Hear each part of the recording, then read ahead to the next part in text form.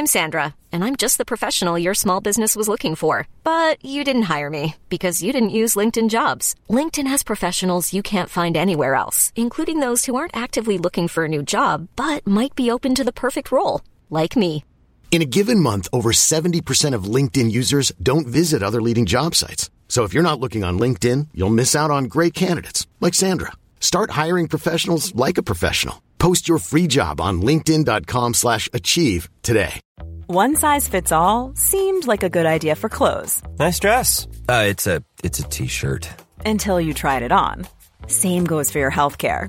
That's why United Healthcare offers a variety of flexible, budget-friendly coverage for medical, vision, dental, and more. So whether you're between jobs, coming off a parent's plan, or even missed open enrollment, you can find the plan that fits you best. Find out more about United Healthcare coverage at uh1.com. That's uh1.com.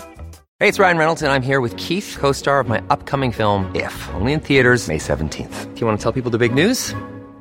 All right, I'll do it. Sign up now and you'll get unlimited for $15 a month and 6 months of Paramount Plus Essential Plan on us. MintMobile.com/switch. Upfront payment of $45 equivalent to $15 per month. Unlimited over 40 gigabytes per month. Face lower speeds. Videos at 480p. Active Mint customers by 531.24 get 6 months of Paramount Plus Essential Plan. Auto renews after 6 months. Offer ends May 31st, 2024. Separate Paramount Plus registration required. Terms and conditions apply if rated PG.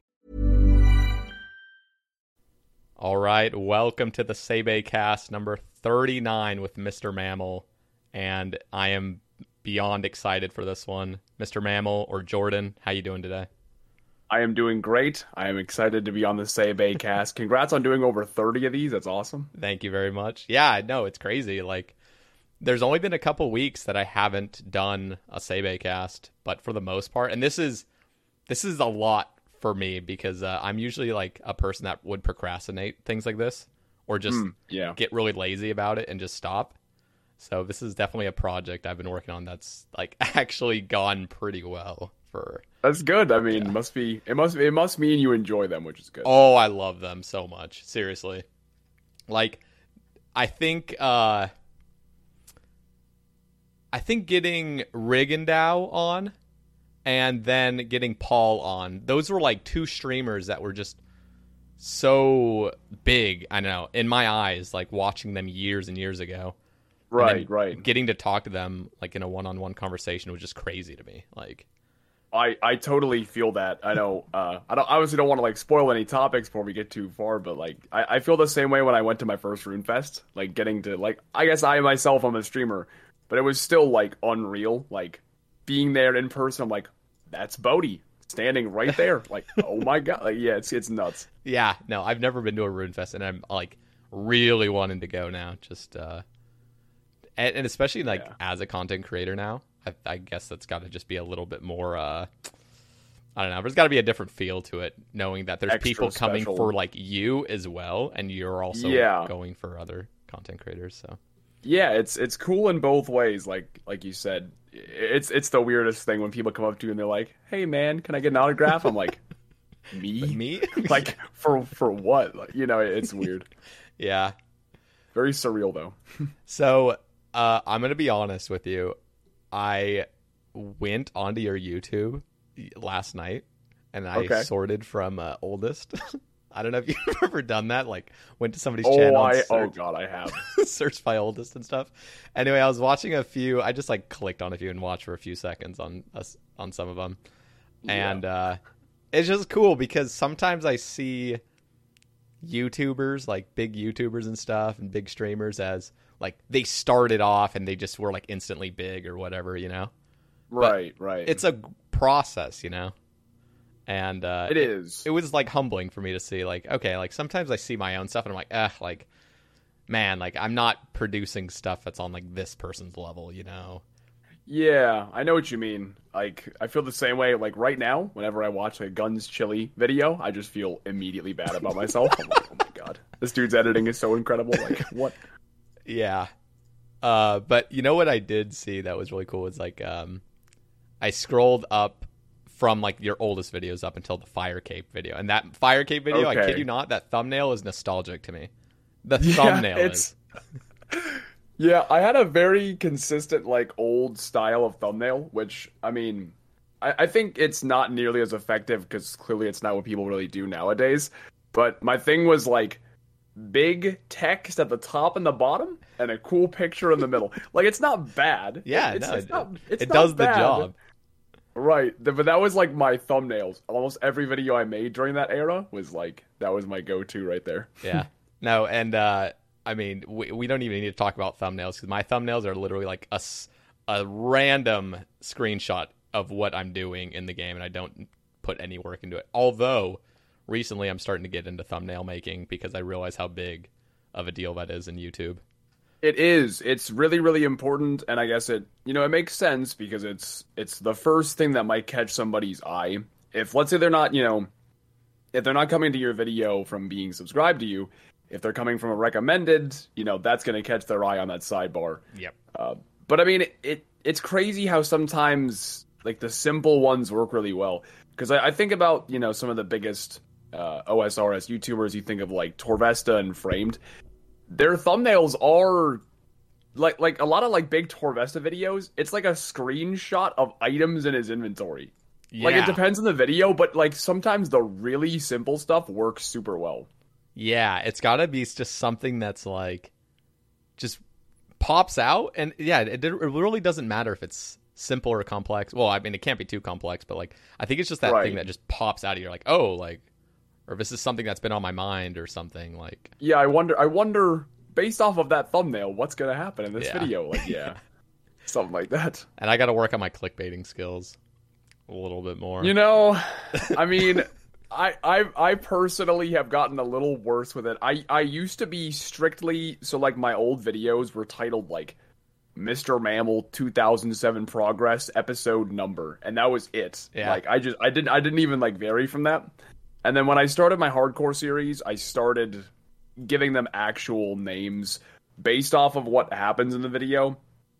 I would say the upside is, like you said, when you put actual stuff, you can like clickbait a little bit more. The downside is you have to think of stuff, which sucks. Sometimes it's so hard to think of a good title. It was so easy to just copy and paste Mr. Mammal Progress video, Yeah. No, I think of, like, I feel like my OCD kind of prevents me from that, but I need to just get out of myself and realize, like, okay, this would actually help my channel grow, because sometimes, like, even my rambles, just like ramble 1, ramble 2, like just that's it, and then I'll say something, but it's not grabby enough, And then the Sebe cast is just Sebe cast, and then the person's name, which it would work if it was you, and it would work if it was Foe, and it would work if any guy that already has like recognition. But if it's somebody that that people haven't really heard of, you need to. Like, I listen to a lot of podcasts, and I listen to a lot on YouTube, and one thing they do is they don't even say, Sebecast, or like they won't even say the title of the podcast. They'll just say the guest and then 5 words that kind of summarize what they are talking about. And then the thumbnail says what the title of like the actual thing is, like the podcast. Yeah, that makes sense. Yeah, that makes a lot of sense. I guess it'd be like, let's say you were doing interviews of like, if you were interviewing, I don't know, some like famous actor, right? Then the name would be enough to make people go, oh, I know that person. I want to see that. So, yeah, I know what you mean. And that was, I kind of struggled with it for a long time as well, where I just kind of felt like if I was going to do these, these titles that were like, you won't believe what I got, type stuff, or like it's cliche, but like you see it.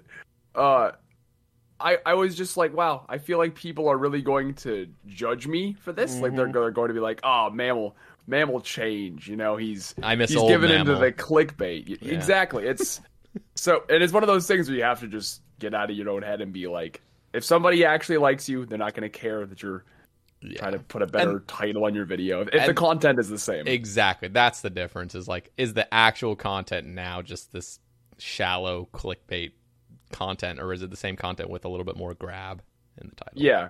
And if it's the same, then, people will recognize that and just go, well, I like the video anyway, so I guess do what you got to do, Yeah. Whereas if it is here's a clickbait video. It's 10 minutes and 1 second just so I can get the ads. Like, I mean, you know, people can tell. People can tell. Okay, so as we all know, and everyone here now is definitely aware of, if you've ever fucking played this game or been on Reddit or anything, HD has come out. 117 has produced an absolute masterpiece.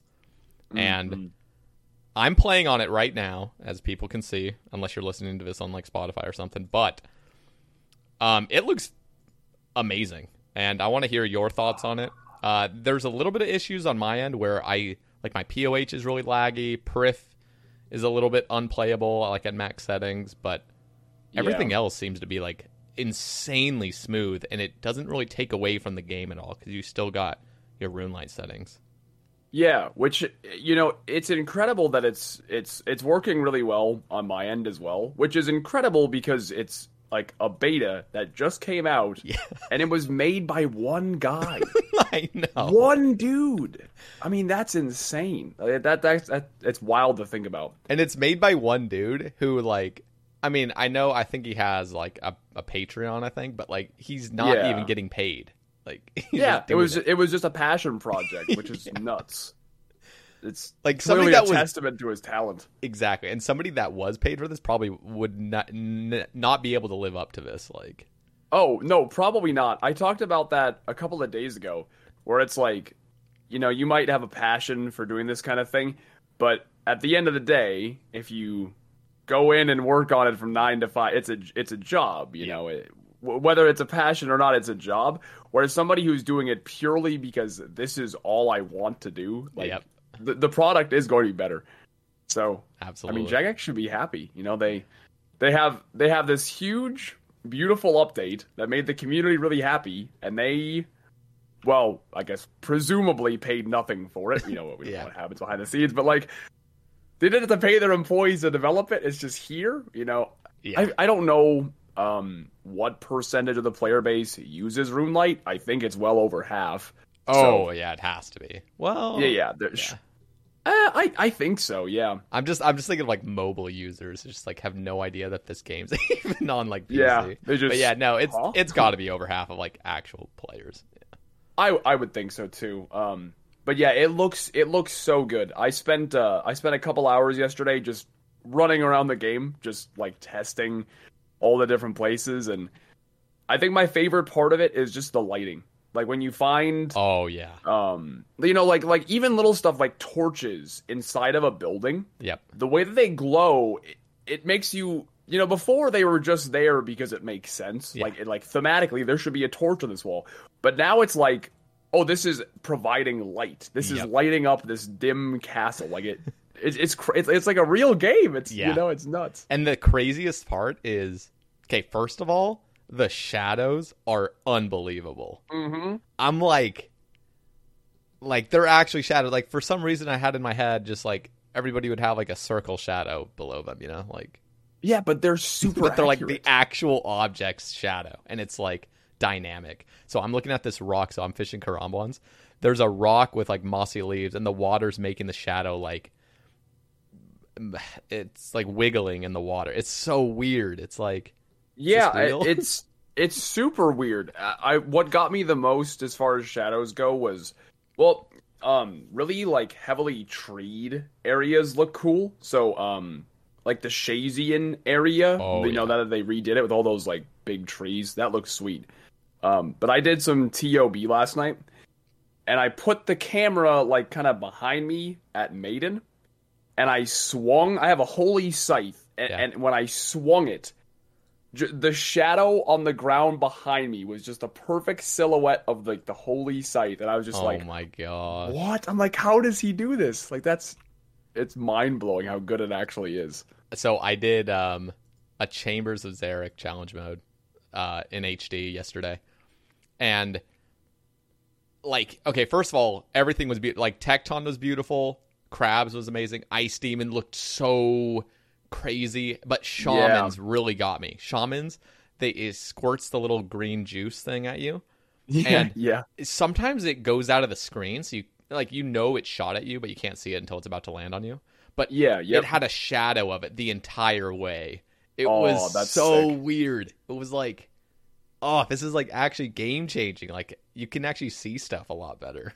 I was like, it's crazy. And Skidler projectiles have shadows. Yeah, and I just saw this because of Skidler, but like he was doing Ulm this morning, and like he's shooting his trident now, and you see the blue like glow of the trident, like casting, like it goes like past Ulm's head, and you can kind of see it reflecting on him. I'm like, oh my god, like that's clean.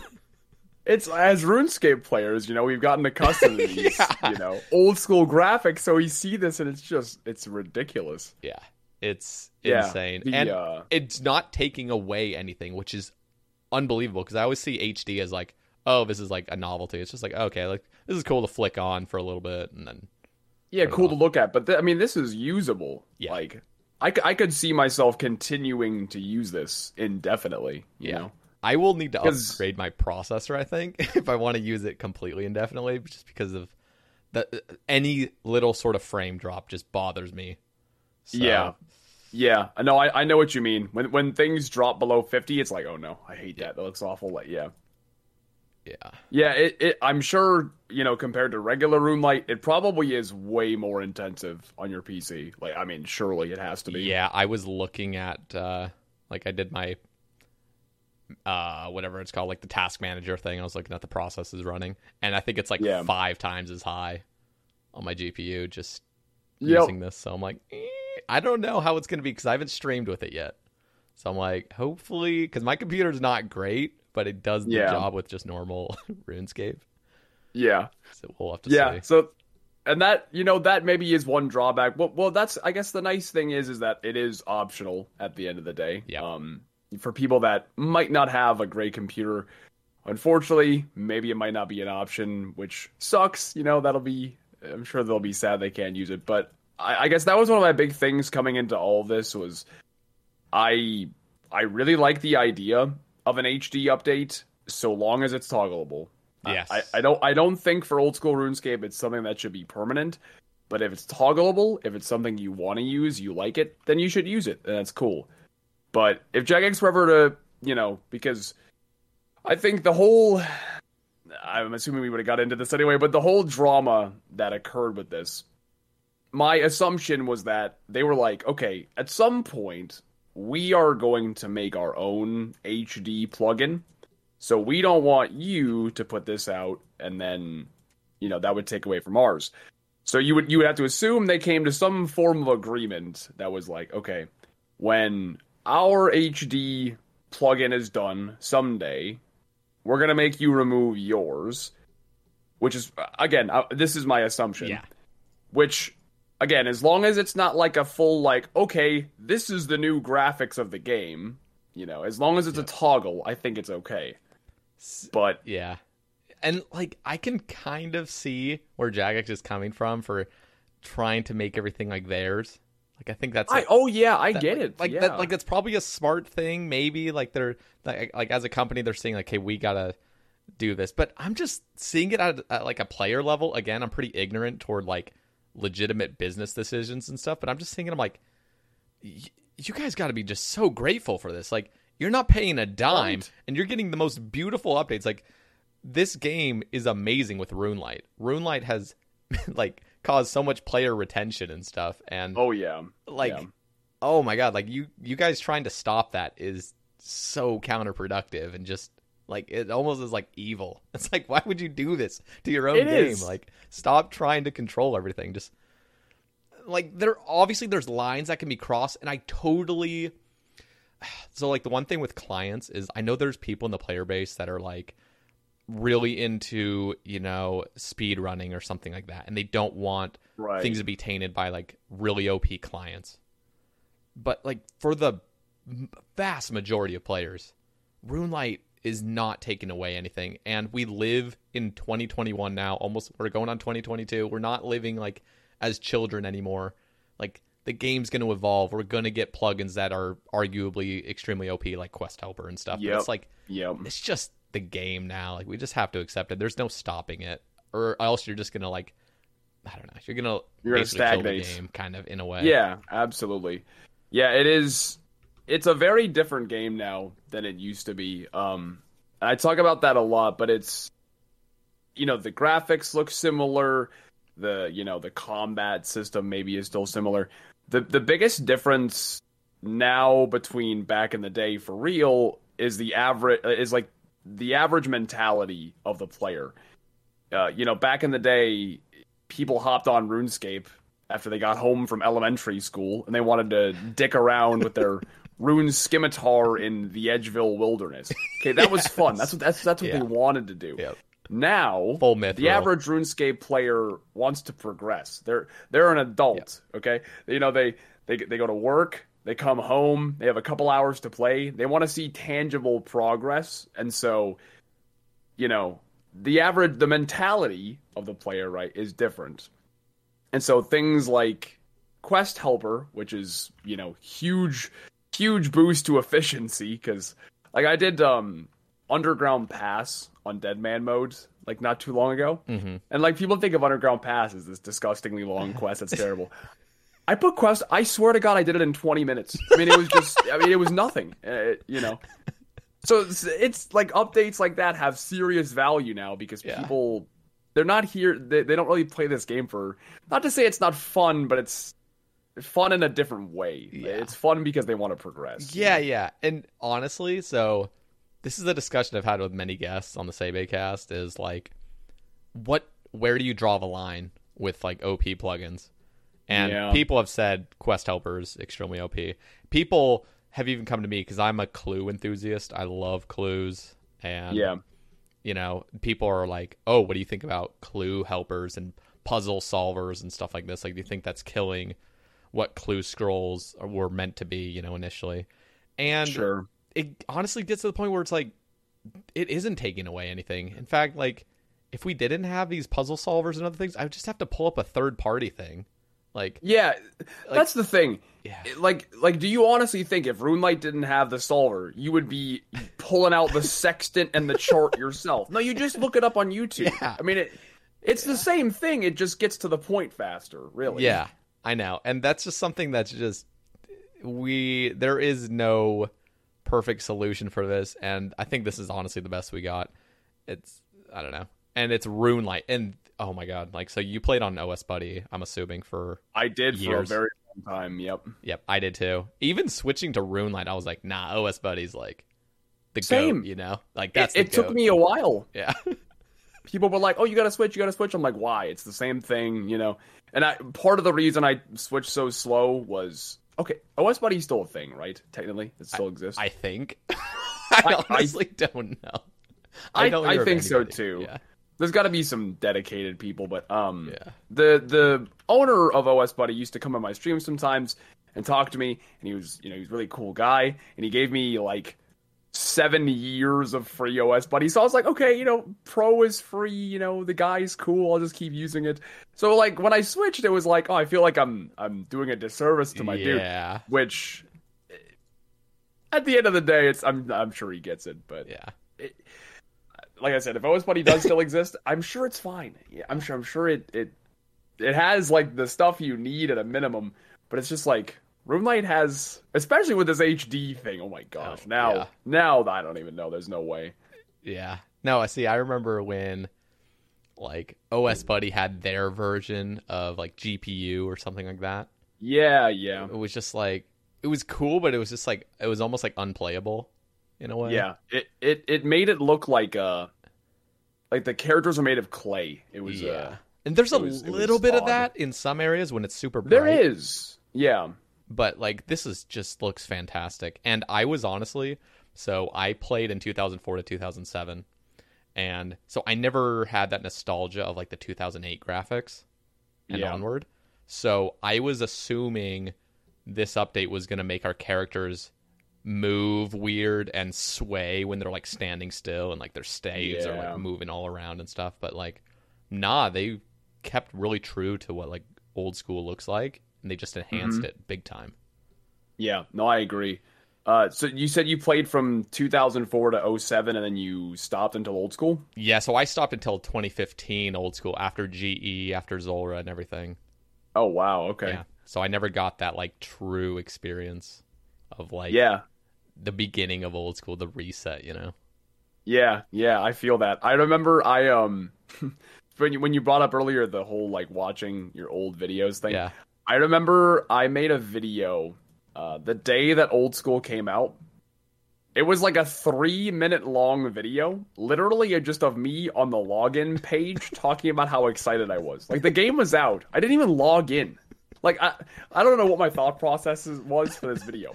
But it was just me like on the login page going like, yo guys, Old School RuneScape's out. Go play it. I'm so excited. And like that was the video. I was like, why? No, but why like, did I think this was good? And the funniest part is like it probably actually was a good idea, because if you're really into something, like, okay, so one thing I was really into when I was a kid was like Apple products. When I just like the new like iPod Touches, like whenever they would like announce those. And so even people that were just regurgitating the same information and stuff, I would just devour it because I just loved watching little videos on people getting hyped about it. Yep, just any info about it you could. Yeah, and it didn't even have to be info. Just like some guy just mentions it, and I'm like, oh, let's go. Yeah. It was basically That's just like those videos were like the sections where you just comment stuff and like you're all excited about it. It's not really about the video's content, but it is funny. Yeah, I feel that. Yeah, I do recall when Old School first came out, and I was ecstatic. I mean, this is like early 2013, so I was like 14 years old, I think, or like something like that. That's so crazy. Yeah, you're so young. I thought you were my age for the longest time. I swear. How old are you? I'm 26. Okay, I'm 24, so I'm not that much younger. Just a tish, but yeah. Wait. That you were how old? Did I do my math wrong? Wait. Yeah. Wait. Hold on. Did you say you were 14? No, I would have been 15, I think. Yeah. So you were born in 97. So okay, so you were like so you were turning 16 that year. Yeah, later that year. Dude, yeah. It feels so weird. Like years are okay. I can't believe how long ago 2013 is. Like, I know it's so it's like you said at the start. You know, it's almost 2022 already. Like, yeah. It's disgusting. Time just goes faster and faster. Yeah. I want to hear more about the release. Okay, yeah. So I remember when it first came out, being super duper excited, right? Because you know, at the time I played RuneScape 3. I even continued to play it after Old School came out, and you know, maybe this is something we can talk about later too, but I want to go on the record and say I think RuneScape 3 is a really fun game, and people didn't give it a fair shot sometimes when they maybe should have, because I think the PVM is fun, but I continued to play it for a while, and then when Old School came out, I got super excited for that. And I remember just it was the biggest wave of nostalgia, right? Because you can never perfectly recreate it, unfortunately. It'll never feel quite the same as it did the first time.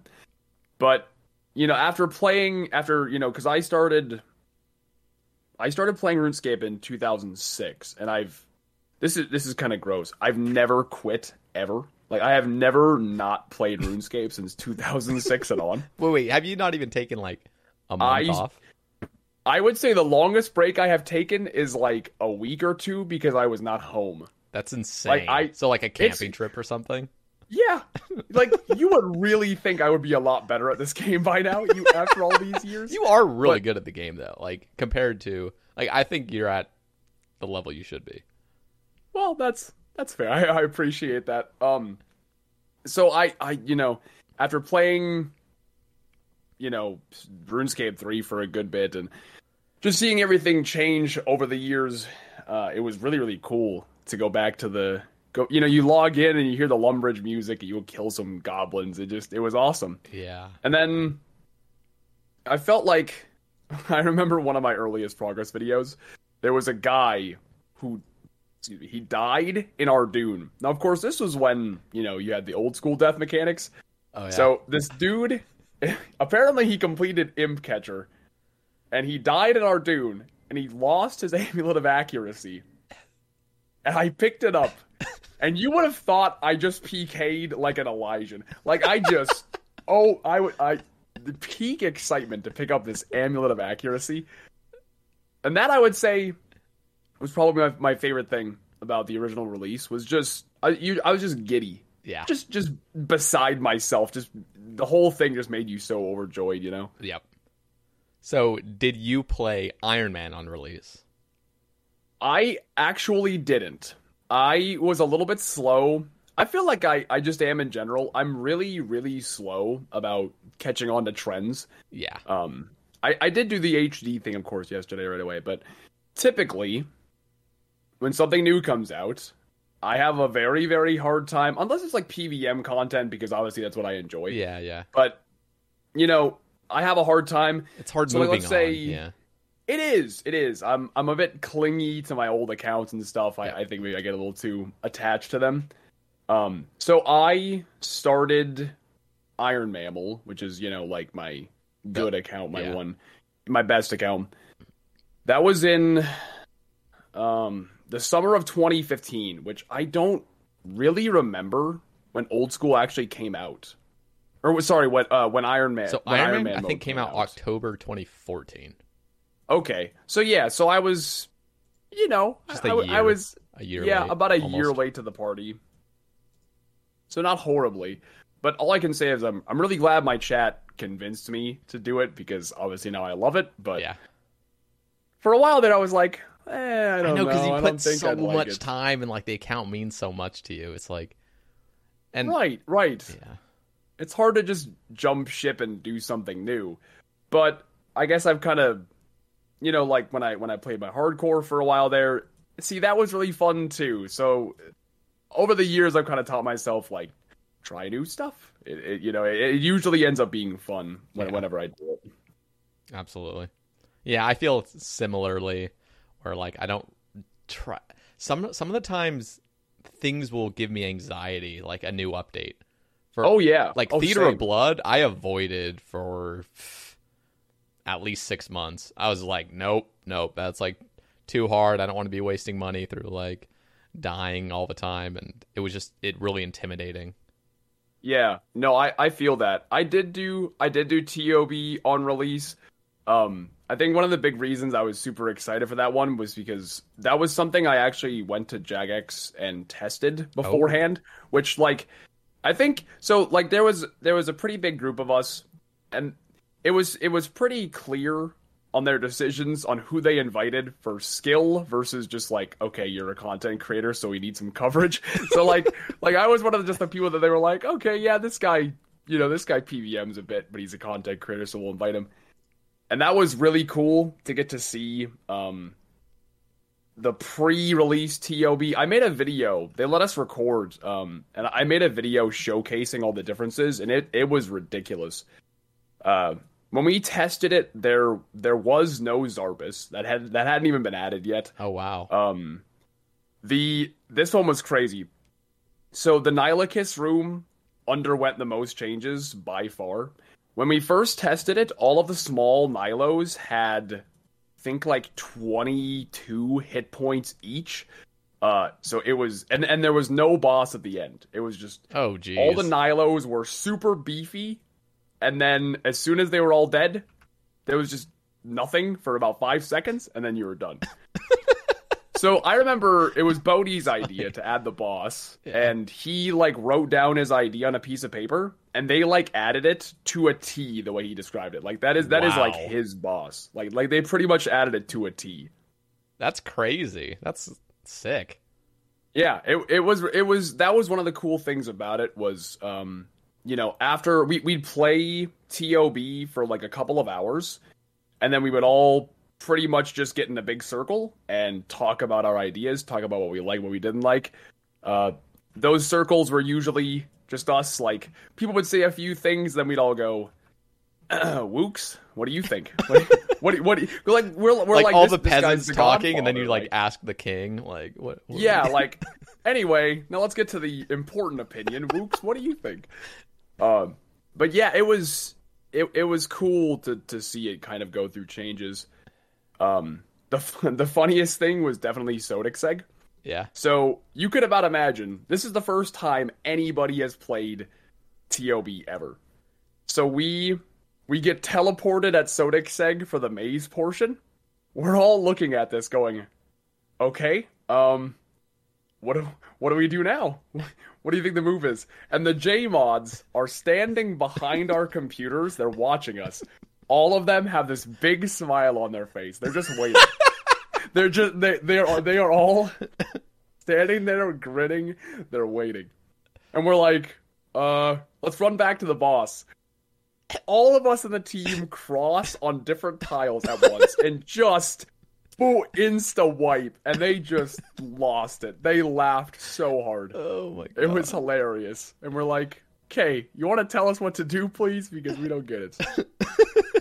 Oh, it was so incredible. Funny. How was Verzik?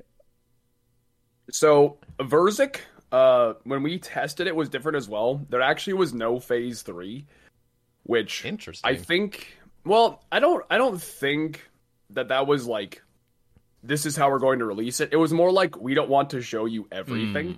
We want, the release to be a surprise a little bit. So Verzik was hard because we had to figure out the pillar phase, with the Dawnbringer. Yeah. Eventually, we did figure it out, kind of, but we only got through because Verzik was bugged. So she wouldn't attack for some reason, so we just stood out in the open and just tridented her. We just stood there and attacked her. She didn't attack us. So they got to fix that, obviously. So, I remember to sorry. Go ahead. My team was it was like me, MMORPG, Zulu, Cloud Badass, and then maybe one other person. At any rate, again, I would say I'm not the greatest PVMer. They decided that I was the honorary tank, so I have a video clip of me. We're at Maiden. We're about to start, and everybody stood outside, and I run in the boss room with a Din's Bulwark and full Torags. I'm like, I got this, guys. Let's go figure this out. I was like the honorary tank. And we figured out Maiden right away. Like the crabs spawned and they moved in. And I don't know who it was, but they're like, oh, I bet we have to barrage these. Like it was instantaneous recognition of what to do. So that was really cool to see. I don't understand how people solve things like that so quickly. Neither do I. It's mind blowing. Dude, Nightmare release. I just remember going in there and we were all dealing blue hit splats. I'm like, dude, I think we're healing. I think we're charging up. The Nightmare. Are we doing we gotta stop, guys. And they're like, no. This is what you do. And then attack pillars. I'm like, dude, we've been in here for 2 seconds. How do you already know what we're doing? I always feel like there's a trick that's being played on us. On release, it's like, oh no, we shouldn't be doing this. I'm really skeptical about things like that. So right, always be suspicious that it's not as obvious as it seems. Yeah, but no, people just figure out things instantaneously, I swear. Yeah, they do, and they figure out these metas too, like that. In regards to figuring things out, I don't know. Have you done the 5-0 method at Zami? With, Tebow and stuff. Yeah, Tebow. Yep. How do you figure that out? How do you figure out what tiles, dude? Specific. It's what? Okay, first of all, GE Challenge is the guy that really worked on that, and he is just a 5-head to the extreme. Oh, he's gotta be. He is extremely smart, and he the thing is not only with the game, but he's just a smart person in general, and he knows a lot about computers and stuff and how coding would work and other things. But I'm sure that helps. The crazy thing is he will map out a room, a grid. So Sarah, all the God Wars dungeon bosses, he knows how to kite them and stuff besides Armadillo. Yeah. And, the perfect, he'll route out, he'll just look at the grid and be like, okay, the monsters will move this way if I move this way and stuff, and he'll just do it. And it reminds me of Exact scouting the Inferno on his super low level accounts. There's this application that literally tells you exactly which tiles to go on to avoid certain things and what to pray. It's insane, and somebody came up with that. I'm like, who? You got to be just so smart to do this. So smart, just to have the level of comprehension of how this it's just it blows my mind, dude. Yeah, it's crazy. I remember at Zook when Exact was trying to test that thing where he's trying to stack like 4 majors at Zook. Yeah, yep. And the dude is moving like really far away from the shield on the corners. I'm like, how much testing did this take to realize what the safe spots were? Like yeah, and who's that's the one crazy sacrificing runs to do this? Like, oh my god! Yeah, it's not like you can just hop in and test that. Like, you have to go through the entire thing and then like die and be like, okay, well, we'll write that down. Like, what? You gotta have some mental fortitude to do that. Like, jeez. Bodhi put a comment on Exact's like 40 Combat Inferno.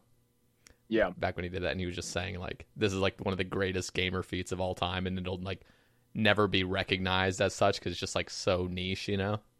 Yeah, but yeah, it's true, still though. to this day that 40 Combat Inferno blows my mind. Yeah, there are people that are just insanely good at this game. It's unreal.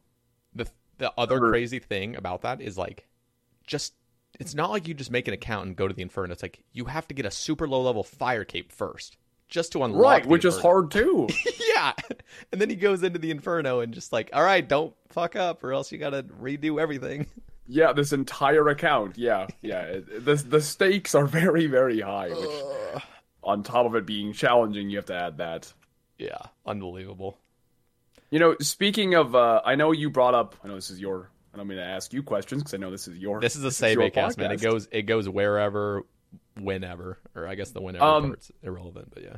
Well, I know you've obviously killed lots of Nightmare. I was curious in your opinion of Phosani's because I love it. Phosani's is night and day versus normal solo Nightmare. Oh like, yeah, so different. I don't know how much normal solo Nightmare you did. If you even did not it a at all. ton, but like enough to know that it sucked. Oh, like, it wasn't fun. It was horrible. It was just okay. I don't know if you've done any of the combat achievements, but like, I've done almost master. I have a few left for master, but okay. So you've done like you had to go back to a solo Nightmare and do the like sub 16 or something, or maybe that was Grandmaster. I can't remember, but no, I had. Well, I don't know about sub 16, but yeah, I had. To there was one like sub 19, and then there's a sub 16, I think. Yeah, something like that. Yeah, just doing that one kill was treacherous. I'm just like, dude, this is horrible. Like, how did I do this? I seriously did like 2,900 solos. Oh my god. Regular Nightmare? Yes, over 9 months. It was like literally over 9 months. Just that's all I did basically, and it was like a living hell. But and of course I get like I was going for an Inquisitor's Mace the entire time. That's the only thing I wanted. Yeah. And day one Phosani's, I get the mace. Yep, that's just like that is the definition of RNG for you. Like whatever, like. And I was loving Phosani's. I did it for 18 hours straight, and I was having the time of my life. I was like, this is the most amazing update of all time. Like this is beautiful. Like Mod Arcane is a genius. Yeah, like I didn't even know I wanted this. Yeah. No, I know that's the thing because they did the Phosani's Nightmare like a while back. Where do you remember? It was like a challenge. Yeah, it was like a time thing. Yeah. So they did that. So when they announced it again, I was like, oh, okay, cool. You know, they're doing like another little thing. But then I looked into it and I tried it out, and like I was really bad at it at first. My first ever Phosani's attempt, I killed it on my first try ever. I was like, okay, 1-0, baby. And then I went on like a 15 death streak. I was so tilted. I was like, okay, what happened? I had it, now I lost it. But then once I got used to it again, you're right. It is complete and entire night and day. And once you get used to it, like when I had to go back for the combat diaries, it was like, this is awful. How did see? And I didn't do that many regular Nightmare solos, so like. I feel for like you and Lake and Lake. We can relate very closely, but I'm just like I know exactly what Lake went through. It is not optimal to go through that. No, and you know what I remember about because I knew you were grinding out the Inquisitor's Mace when that Obsidian Mace thing happened. Oh, yeah. Did you think it was gonna get nerfed, or were you like, okay, oh no? You know what's insane about that? So sometimes I'm really quick to like judge things and just like, okay, like this is my thoughts. This is the same thing with HD. I need to like take a step back before I start presenting my whole view on HD and stuff. Or Yeah. like, there's already people asking me, like, are you going to permanently play on this? It's like, I don't want to make any final decisions because I got to test Right. things. But Yeah. with the Obsidian Mace and like full Obsidian, it was better. It was like, I think it was better DPS than a Mace, but it was like better DPS than a Mace without full Inquisitors. Like, I think full Inquisitors with the Mace was actually just like Made it slightly better.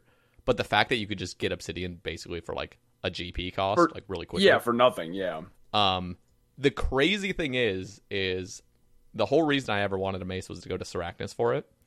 Mm-hmm. Wearing that full gear, you just got dicked on by the mage spiders. Oh yeah, Like, it was, I can't even imagine. It was horrible, and before they even like nerfed it back to like what it was, like I was already decided like, no, I got to go get a Mace because I cannot do this in full Obsidian. Yeah, like I can't do this in full Obsidian because this is just like actually painful.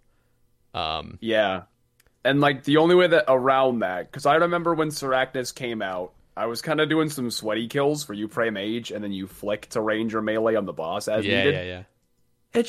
It sucks. Like it's an easy enough boss that you don't like. Why put all that extra work? I was doing like an Armatop switch.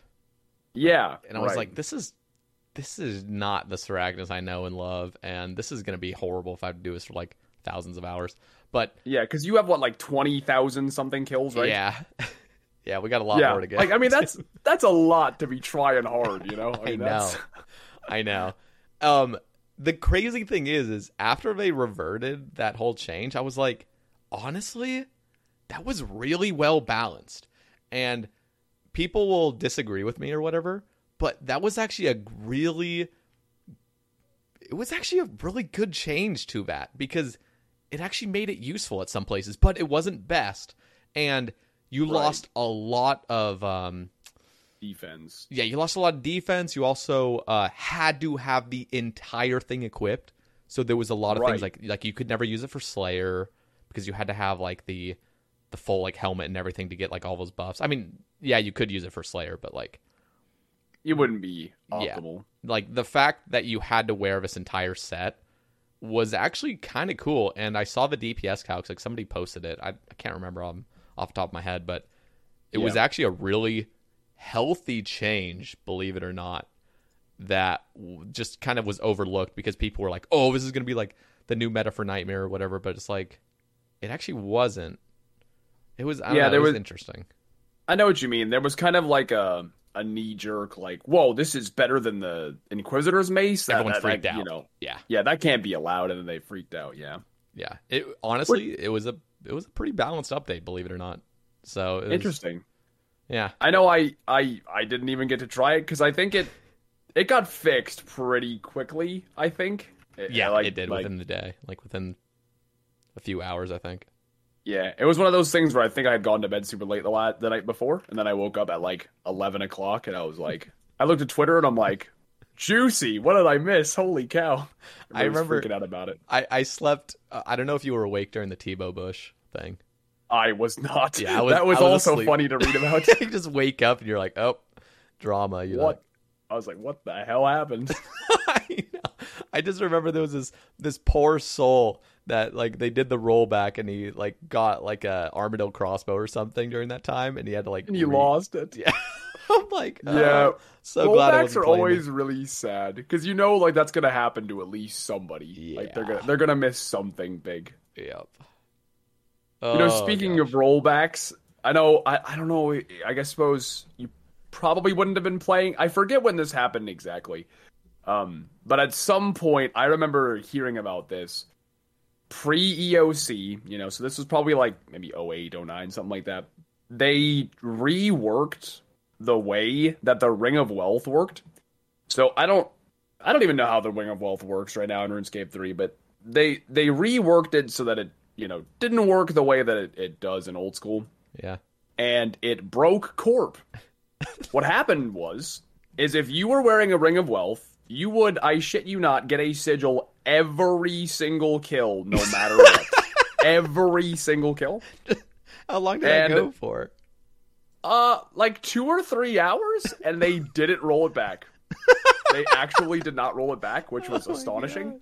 Apparently, it must not have messed up the economy too bad. Well, it's hard to say because, who knows now? How did those things even get into the game? Like, are there just J mods like trolling? Like, oh, this would be cool, but like, I'll revert it before it goes live into the game, and you just forget about it. Like, I mean, maybe it's either that or I mean, I'm not a programmer or whatever, but it's just you would have to assume it's just something really specific in the code goes wrong. Yeah. And it makes See, but that's like so.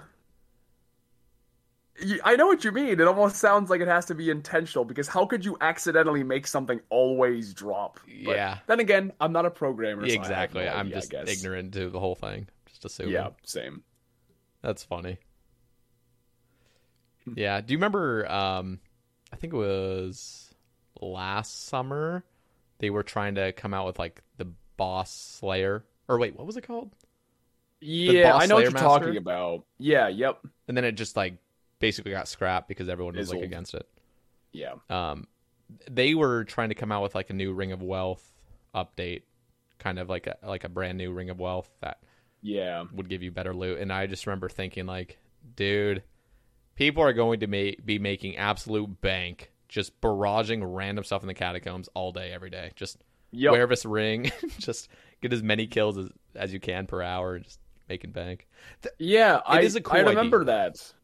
Like, it was a cool idea if they would have got it right, because I think it came out for a while, and like somebody was it like 1,000 Cerebrews or like there was 2,500 noted 4-dose Cerebrews for Konar release. Like whoa, dude, there's no shot somebody put that in and was like, yeah, this is fine. There's no way. They're like, this is fine because it's rare.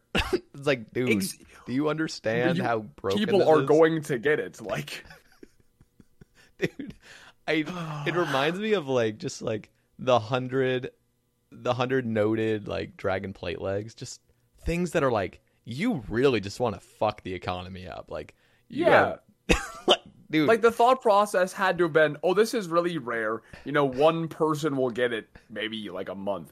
But the thing is, when things come out on release, everybody does it. Yep. So, of course, things are going to come into the game because there's so many people doing it.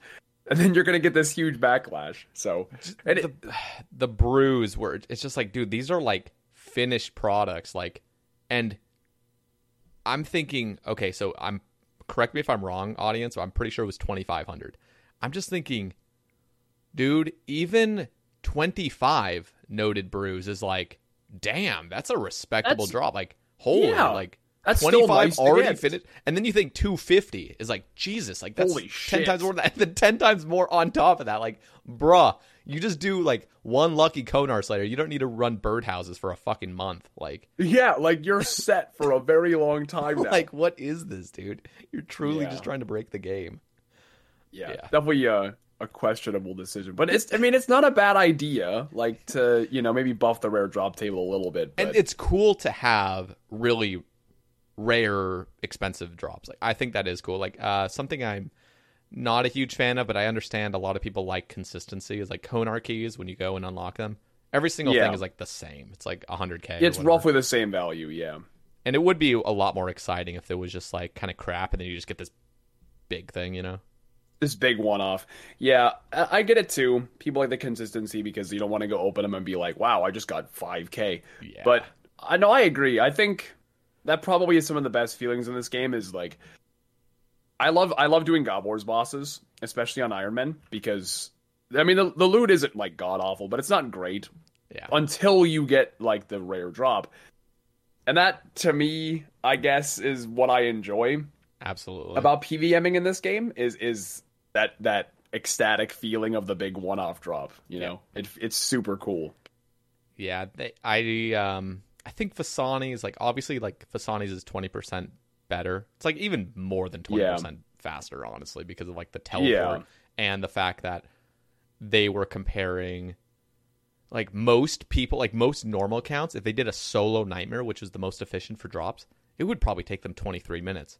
I was rocking like Scythe and full Inquisitors and Harm, and I was still getting, 15 to 17-minute kills, and then when I'm getting now 7 to 8-minute kills, like that's like huge. Yeah, that's insane. Yeah, the time difference. Yeah. So, but like initial, because like I know people were like, it was always people that hadn't done Nightmare. They'd be saying Nightmare's perfect, don't touch it, like it drops shit, and then you get like these rare rewards. I'm like, dude, I don't think you understand how rare this stuff is. Like it is, right? Like, like I don't think there's anything inherently wrong with a God Wars-esque drop table. I think the problem with regular Nightmare was that the regular drops were terrible, and after you spend 20 minutes, and it's not like like soloing Corp the way I do, the slow way, it's like a 12-minute kill, something like that. But it's super easy. It's literally, specking, tellying, and then you sit there and wait for it to die. Like, Nightmare actually requires effort and input, and you do that for 20 minutes, and then there's bass on the floor, and you're like, fuck this. Like, and it would be totally acceptable if the mace was like, I don't know, 150-hour grind, and then you're getting like really shitty loot. But no, it was a 400-hour grind with like really, a massive one, decent gear. And like, if you wanted, I remember people were like, "Oh, I want to go for a harm." It's like, do you understand? Like, if you go rate, if you just get lucky and just go the rate, that's 600 hours of like efficient Nightmare, not including the time running to the boss. Like, which is 600 hours. Like, that's like Ellie status. Like, except basically. It's effort. Right. And the thing about harm is too, I don't have one on Iron Mammal. Yeah. The thing I've heard about harm is, obviously, the thing you want to use with it is Fire Surge. I have heard that upkeeping burnt pages is just horrible. It's not even feasible. So, like, as an Iron Man, it'd be cool to have as a collector's item, but, like, realistically... I will say, having a harm and just grinding out some Wintertodt and some Wrath runes, using a harm at Fasani's is super fun. You get that long range, I'm you get sure that extra tile, and you're just chilling. Just wrecks the pillars, I bet. So, speaking of that, I know the harm is going to be getting devalued because of the new 2-tick wand that's coming out. That thing looks interesting. Yeah, I want to talk to you about Raids 3 and the rewards specifically. Sure. So, did you read up on the blog? Like I've already forgotten what the names of things are, but I know there's like a range set, like the armor, and then there's like that amulet that's a range and melee amulet, and then you got some other things, and then of course the arcane attachment. So what are your thoughts? So I like the arcane attachment idea. It's been a while. You combine it with an arcane sigil, right? Yeah, and you can dismantle an arcane for a current price. Oh, okay, see, like as an iron, that's nice that you'll be able to dismantle an arcane instead of having to get a whole nother one. I think that would have got some backlash if you couldn't dismantle it, because obviously Corp is a very big hour grind. I'm pretty sure it's expensive though to dismantle it. It's like I don't know why this number's in my head, but I think it's like 25 mil. Like, which I think is fair, personally. I don't think that that's entirely unreasonable for you to be penalized for dismantling it. I don't think that's unfair.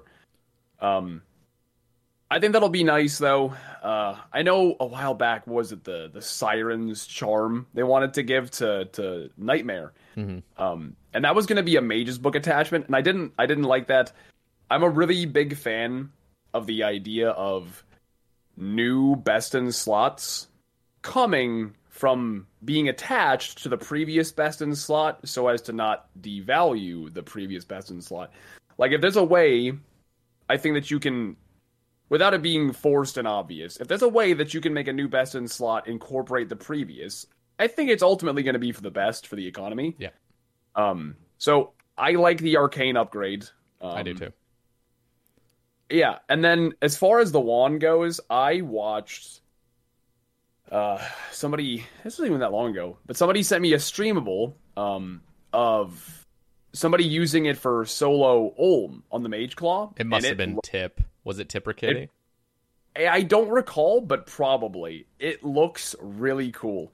Where, like, so he's, like, moving, right? And he's doing the quick attacks, like, every 2 tiles. And then you run a bit, and it looked like a fire surge big at the end, and then you cross again. Like, it looked really fun. Yeah. So I'm wondering where it's going to be meta-wise, I guess, but...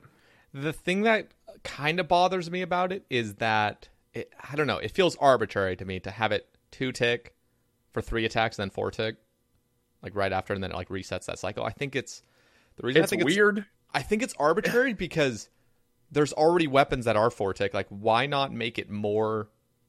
Why not just keep that wand 2-tick permanently?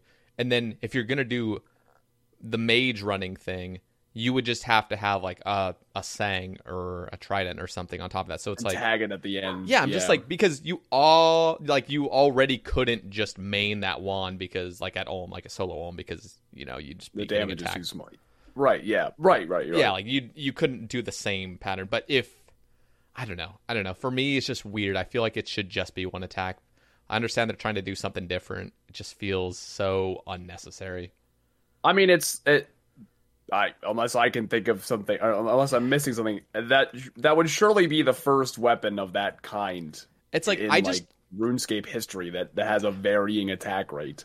I just imagine they came out with a blowpipe nowadays, but instead of it just being 2-tick nonstop, it's like it's 2-tick and then it's 5-tick later, but it shoots a big thing. So it's almost like a T-bow and a blowpipe mix, and like you just attack a certain amount of times and then you get a big T-bow hit. It's just like, why not just have the 2 weapons, Right, why not just flick to the T-bow? Right, exactly. Yeah.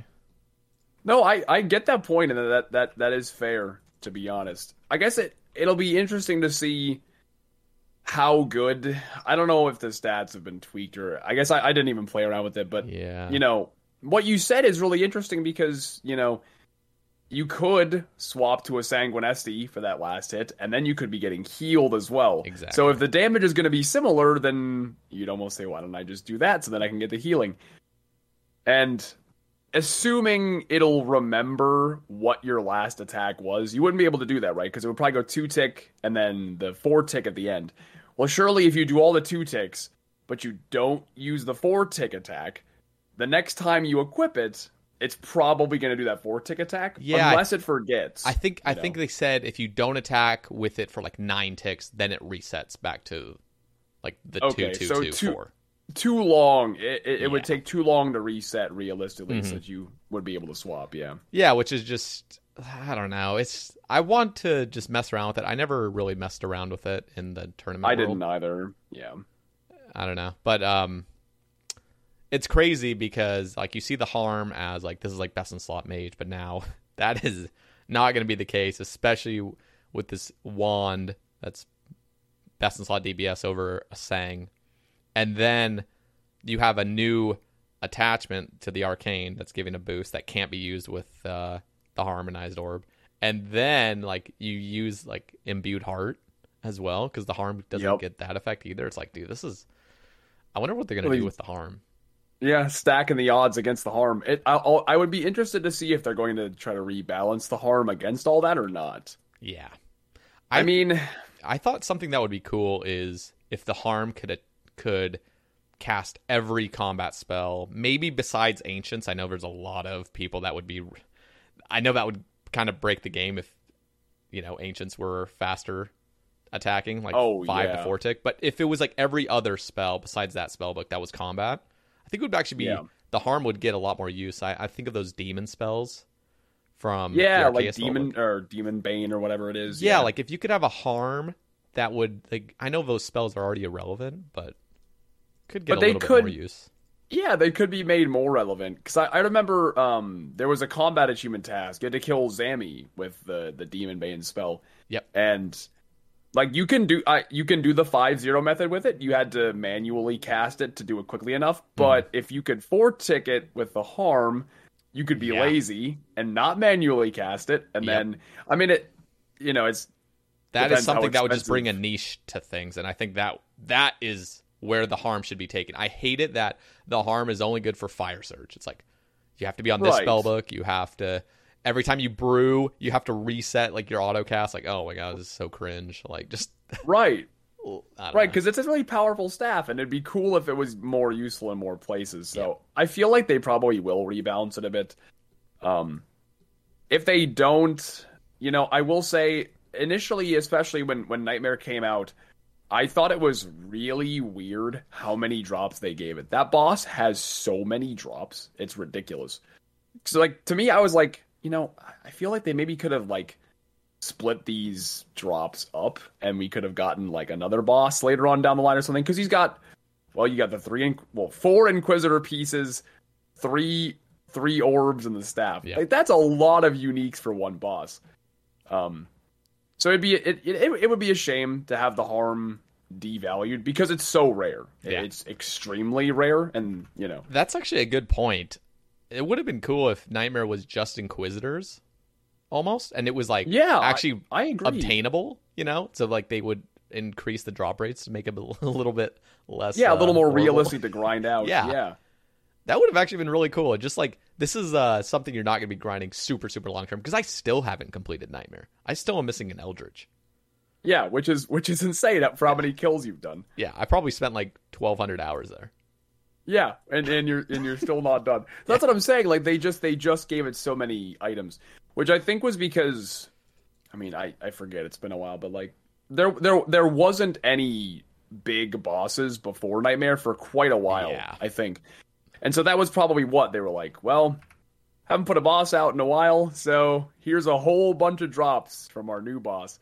And then I recall, like, I remember Nightmare being popular for like a bit there because everything was super expensive.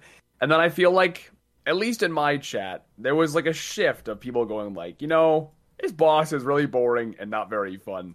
And I don't like it anymore. Yeah. And so it was like, wow, this is our first big PVM update in however long, and like a lot of people don't like it, Do you remember like on release when people were already calculating the rates to like full completion of Nightmare, and like it was like day 3 or something, people were like, yeah, this will take 6,500 hours for full completion. This is like before I think they changed the drop rates twice to make them like more common. Yeah, like within the first 2 weeks or something. Thank God. But I'm like, bruh, like, why are you releasing this stuff? Like, you have to understand, like I understand you're trying to make this a lottery boss, but dude, these things aren't crazy. Like, these things aren't T-bows, Yeah, like, they're not like a game-changing end game item. Yeah, like a T-bow, like you said. And like and if Nightmare dropped like a T-bow and a scythe, then it would make a little bit more sense. Like, okay, like these are big boy items, like. Yeah, so they take forever. That's understandable. And I do remember when people calculated the drop rates, and it was like, okay, this boss is pretty grindy, but we're going to stick it out because the items are good. Yeah. And then you saw those drop rates, and I think for so many people, their motivation just got destroyed. They were like, okay, I don't even like this thing in the first place. Now you're telling me I'm going to have to be here for 1,000 hours? Like, no. And if they would have just made the massing, like if they would have made massing Nightmare actually a viable method, that would have been fun. I remember like on release, people were just massing it, and then you realize I did like how 100 bad that is. Yeah, dude, if you were in an 80-man, I kid you not, if you were in an 80-man, just grinding out 80-man nightmares, it would take you like, I think it was 72,000 80-mans to finally get a mace in your name on rate. What? 70? You would have to do that 72,000 times to get a mace. That's hilarious. And to get an orb, it was like 100,000. Like, you'd have to do, and if you went like 8 times the rate, 800,000. like that's dude, disgusting. You are not thinking this through. Yeah. And I talked about this before a bit in regards to like the average mentality of the RuneScape player now, but I think that is maybe why bosses or boss drop tables like Zulrah's are so popular, because let's say I go to school, I have a full-time job, I come home, I play RuneScape for 2 hours a day. You could come home and you could kill Nightmare for your 2 hours a day rate for an entire calendar year and not get shit. Yeah. That would be depressing. Yeah. You'd hate it. So people like the consistency. Yep. And I think, but that is the difference. Like, Zulrah could drop, I agree, and I've been saying that, I think I was saying this before Bodhi made that ramble on it, talking about Zulrah, if it dropped nothing but scales and uniques. I've been advocating that for like years. But that's the cool thing about Zulrah is Zulrah doesn't take 600 hours to get a blowpipe. It takes maybe, I don't even know. Like, I'm not sure. Not that many. Yeah, it's not that rare. I don't even think it's over like 50.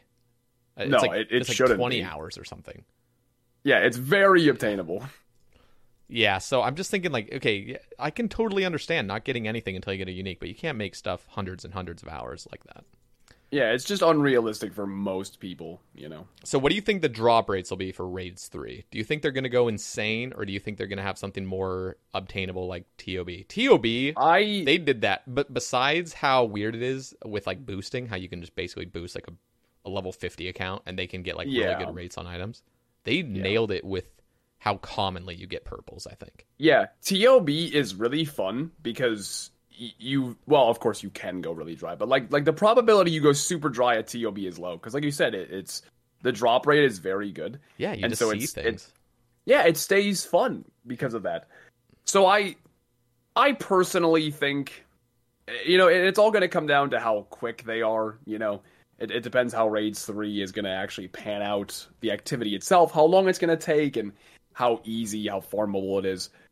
I do think they're probably going to go with like a TOB-esque system where I mean, again, it's hard to predict like the whole like maybe multiple purples per run type thing, because maybe they will do that. Maybe they'll make it so like if you have a perfect run, multiple people could get drops, maybe. And that kind of stuff is going to depend on what the drop rate is too. Yeah. So it's kind of a cyclical argument here because you just don't know how hard it's going to be and stuff. But I'm a very big fan of TOB.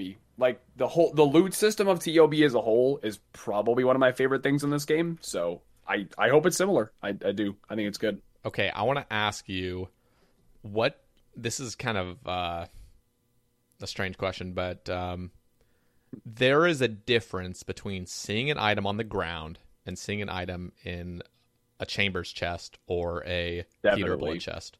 What do you prefer? So I think I would say that I probably prefer the TOB or the raids thing. Now you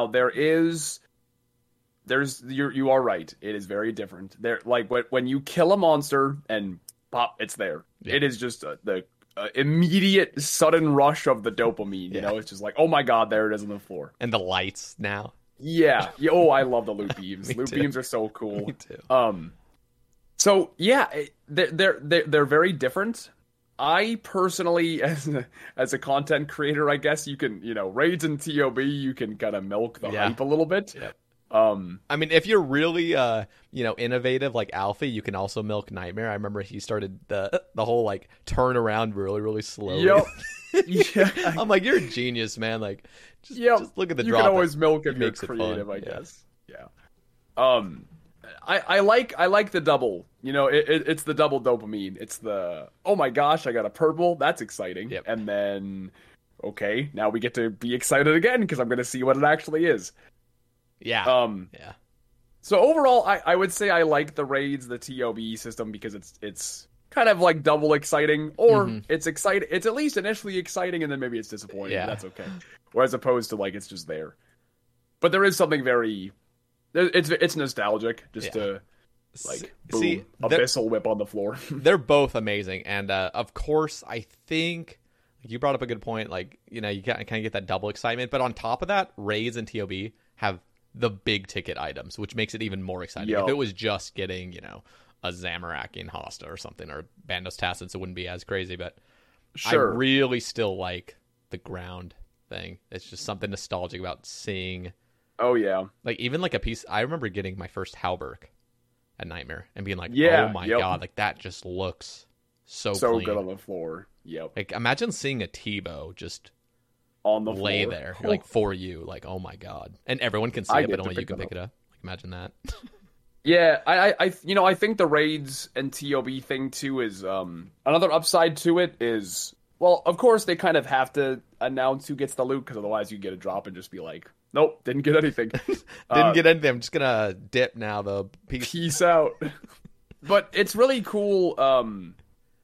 You know, I know a lot of times if I do CMs with my friends, if we're all in Discord, we'll all collectively like hide our chat boxes, and then we'll like say in voice like, "Oh, did you guys get a purple?" So it's fun it adds to that excitement, I guess, in a group of friends, like saying, oh, I have a purple chest. Or TOB is just like right there. You know if somebody else got a drop. But overall, I do agree, though. Items on the ground are... Yeah, they've got special pros and cons to both. Yeah, they're enjoyable either way. So, I want to ask, we're also going to cover some Twitter topics soon. Okay. But before that, what are your thoughts on combat achievements? They've come out now just almost 2 months ago. What are your overall thoughts on it? I overall really like them. I think that there are some things that maybe could have been done away with. I know a lot of people, especially mains, like non-Iron Men, really didn't like the kill count things because they had no reason to get kill count otherwise. But like a lot of Iron Men is like, oh, I've already done those. Yeah. So I don't know. I can understand why they put the kill counts in there. Because it's like a baseline challenge. It's like, okay, you put the time in, you killed X amount of... But at the same time, it's not an achievement per se to kill a boss X amount of times. Because it's not inherently challenging. It's not a challenge, you just have to do it. So, yeah, personally, it's hard for me to have, I guess, that opinion, because as an Iron Man, there was basically nothing I didn't already have the kill count in, so it didn't really affect me. But I can understand where they're coming from. Yeah. And I have some friends and viewers that are like high-end PVMers, and I know a lot of them were like, they didn't like some of like the random stuff, like the whole like the Darox Hydra. Oh, I'm thinking of Temperos. Like I had to do 50 KC, I had done 0. Oh, like this is horrible. Okay, yeah. I'm not really sure why they put the skilling bosses in there. Well, skilling bosses. That was a little strange. I feel like that was just a reach for like extra content. But just to interrupt, like I can see the KC tasks. I'm a little bit held back now because now I have to do 150 CMs, and I had only done like 17 at the time. I'm getting there. I'm like 80 KC now, but I think it would have been cool for like KC tasks to only be like up to 50, like to get on to the high scores. Yeah. I felt like that would have been like a minimum really, would be fair. Yeah. I feel like that would have been cool because then it's like if you see a Grandmaster, every single one of their things is filled out in the high scores. It's like, okay, like looks clear. Yeah. I can agree with that. I guess I disagreed with that. Like I know some people didn't like the random challenges, like like use Darox at Hydra, or things that weren't speedruns. They were just kind of like quirky. I like that personally. I thought that was really, really fun. Whereas, like, okay, yeah, so your actual hard challenges are like, do your speedruns, whatever. Mm-hmm. But I thought it was cool just to throw some fun ones in there, so that even if I think so too. Billy Bob 73, he can't do a 630 CG, but he can do the no potion one. He can do some things, right? And that's going to be motivating to say like, okay, well, I did some of this. I should keep working on these other more difficult ones. But I think the fun ones are enticing, I guess. They're maybe a little more obtainable for some people that aren't as good. And that might motivate them to keep working towards the harder ones. So I like them. What do you think the hardest task is? I haven't, obviously, I'm like very close to completing Masters. I've done some of the Grandmasters. I've had a lot of people tell me that the ones that look super hard in the Inferno aren't actually that bad. But there's some of them that I read in the Inferno and I'm like, that just sounds impossible. Like, because I've done the Inferno a handful of times, but I'm not like super good at it. Yeah. So to me, you're probably in my spot where it's like, you've done the Inferno and you could probably complete, like if you were held at gunpoint, you're like, complete Inferno, you could probably do it. It'd probably take a bit. Yeah. Yeah, absolutely. But I'm not like really good at it, quote unquote. Yeah, same. And so the Inferno ones look very difficult to me. And then I guess just like, well, especially the Inferno speed run, because I speed run when I need to. Otherwise, I am really the opposite of speedrun. I could care less about speedruns usually. Yep, like same. I've been doing a lot of like Corrupted Gauntlet lately, and like doing the sub 630 CG, it was really fun. Like it was cool to challenge myself to do it differently. Like, okay, you're in hurdy mode, get it done. Yep. But like what is it for the Grandmaster? Like a sub 65 Inferno? Yeah. I'm not saying I couldn't do it, but it would be a colossal change in mindset. Yeah. Like you. So I'll just briefly share because I recently did it. I got a 63 minute, and it was on stream, which is I don't even know being on stream and do it. Well, to be completely honest, I planked twice during that stream. Yeah. At like wave 60 plus twice, and then on the third run I finally got it. But nice. My previous best before that was like 90 minutes because I would just chill, just like yeah. I would literally just sit there like, okay, I'm gonna go take a piss, wait for my SGS to kind of like heal up. Right, you're just chilling. I think if you're like me, which I think you kind of are, I'm not good at Inferno, but I can get it done. Yeah, I think you'd be pleasantly surprised if you just kind of do a couple runs, trying to go semi-fast. I will say though, you got to get Chinchampas. Like that shit speeds up things. I never used Chinchampas. That was the thing that would always slow me down. You're just barraging things nonstop, and dude, bring the chins, especially like the first 35 waves. You don't even need to freeze any of the nibblers. Just chin them. Yeah, just chin them and get on with it. Yeah, like that would be the biggest thing that I think it comes down to confidence, right? Where I'd be like, okay, I'm like 70 HP. We'll just Blood Barrage. We'll just top it off because why not? You know, you have to have a shift of mindset where like, okay, this is plenty of HP. I'm just not going to mess up my prayers, and it's fine. I have plenty of health. Just don't screw up. So you have to commit to yourself. I will say, I think the toughest one is going to be don't drop below 50 HP. I still haven't done that one. Yeah, that's tough too. That one's brutal. Like the last time I tried it, I lost it at like wave 15. It was like the just double blobs. I accidentally missed one flake, and both mages hit me like at 29. I'm like, all right, well, okay, there's that run. Like, there that goes. Yeah, it's brutal. It is, which I think is a good thing too. I've always been. I know I made videos talking about it back when like TOB came out and stuff, because there's this thing that happens where whenever new PVM content comes out, and like it's hard at first because it's brand new, people cry so hard. Like, this is way too hard. This needs to be changed. and then just give it a year. And not even that. Like a few months later, it's fucking cakewalk. So I always tell people to like chill out when new stuff comes out. Like I know it's hard, and it says it's hard, but like it's not as hard as your brain is telling you it is right now. Like you're just panicking because you think it's impossible, but it's wise not. Words. Honestly, we see that. So okay.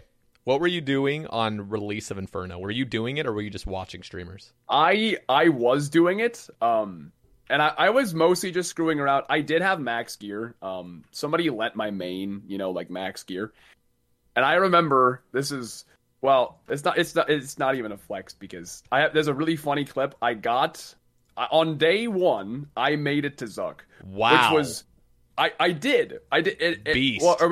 It was no, day that's actually one or, beastly. Okay, continue. It was either day one or it was maybe day two. But it was at the point where like not a lot of people were making it. Yeah. And I just remember there was anger. There was like, bro, Mr. Mammal sucks. How the fuck did he make it, but I can't? Like, people were mad at me, right? And, well, to be fair, the Inferno is... when you're beginning, I always tell people there is definitely a degree of RNG.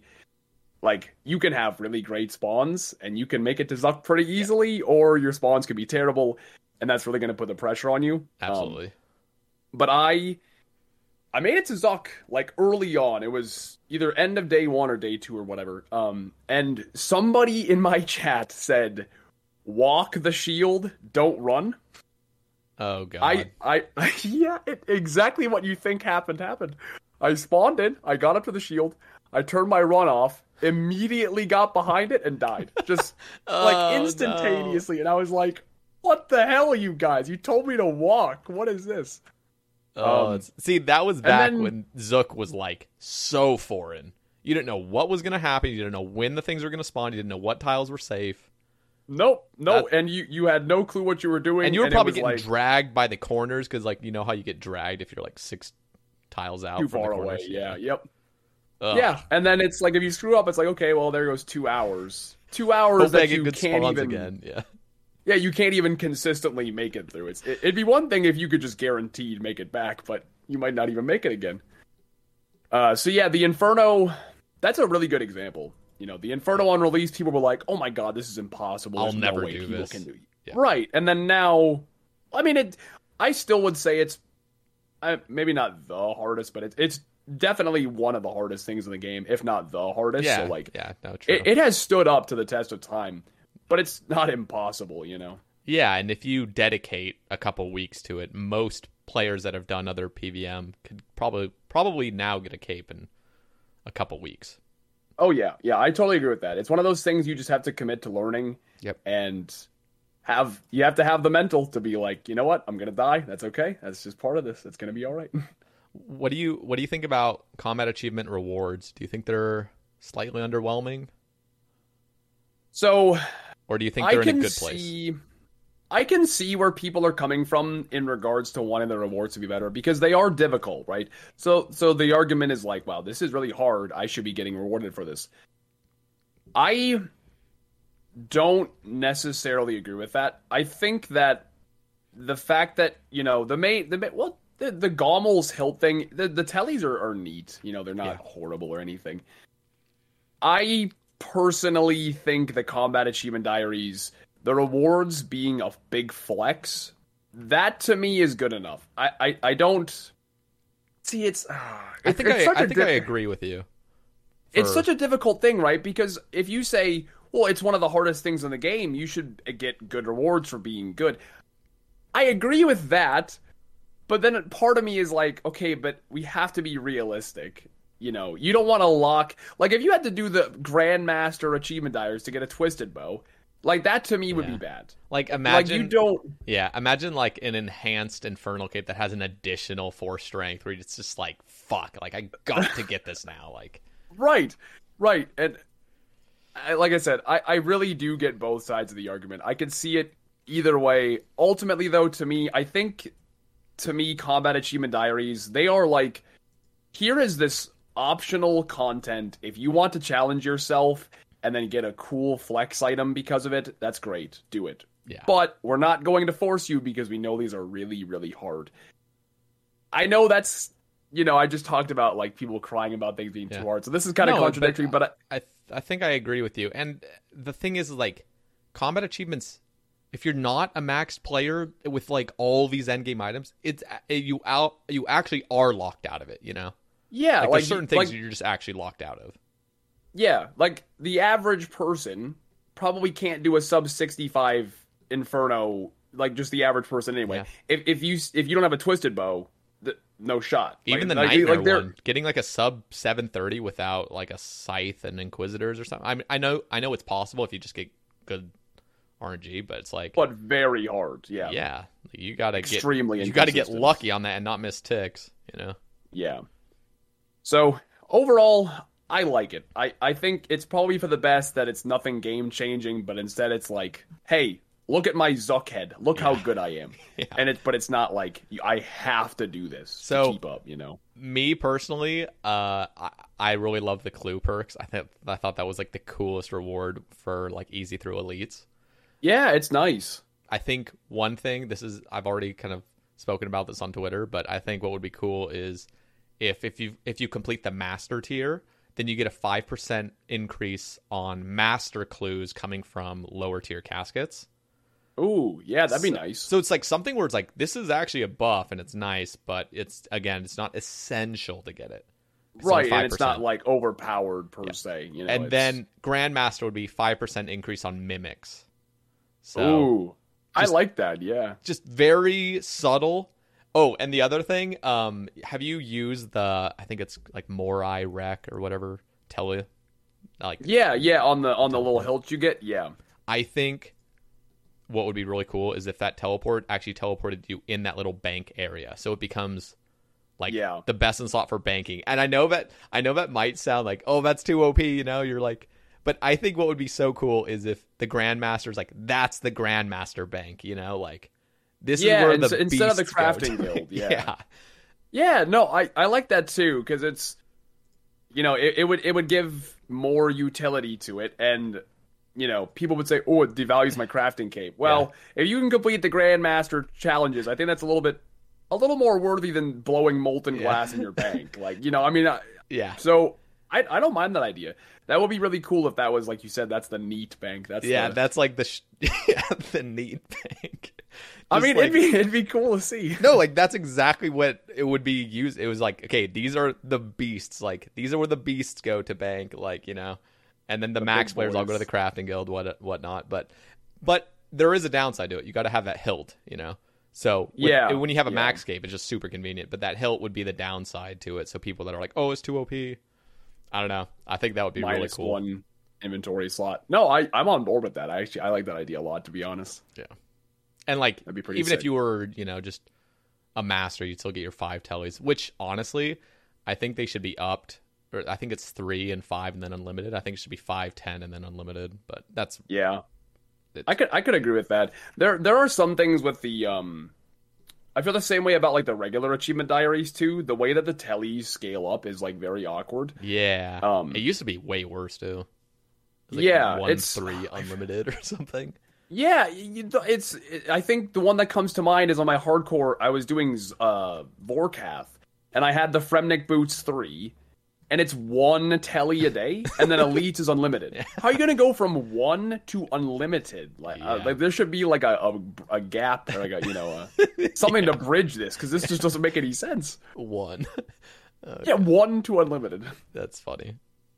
Yeah, I think the whole limitations on teleports, I'm glad they finally but they changed the achievement diary cape to unlimited, because like those teleports are really good for clue scroll steps, but as soon as you've used your 10 daily teleports, it's almost like, damn, I probably shouldn't even do any more clue scrolls today, because it's like I got to use these slower routes. Slows me down now. Yeah. No, I agree with that wholeheartly. They could definitely use some balancing on the tellies. Okay, looking at the Twitter topics, the first one I see is by Colton, and he asks, "How do you stay motivated, not get bored with OSRS content?" That is a great question, because I get that one a lot whilst I'm streaming too. I think ultimately the biggest thing that you can do, because I feel this personally too. The most important thing to staying interested in this game is you have to have a goal. You absolutely have to have a reason that you're logging in.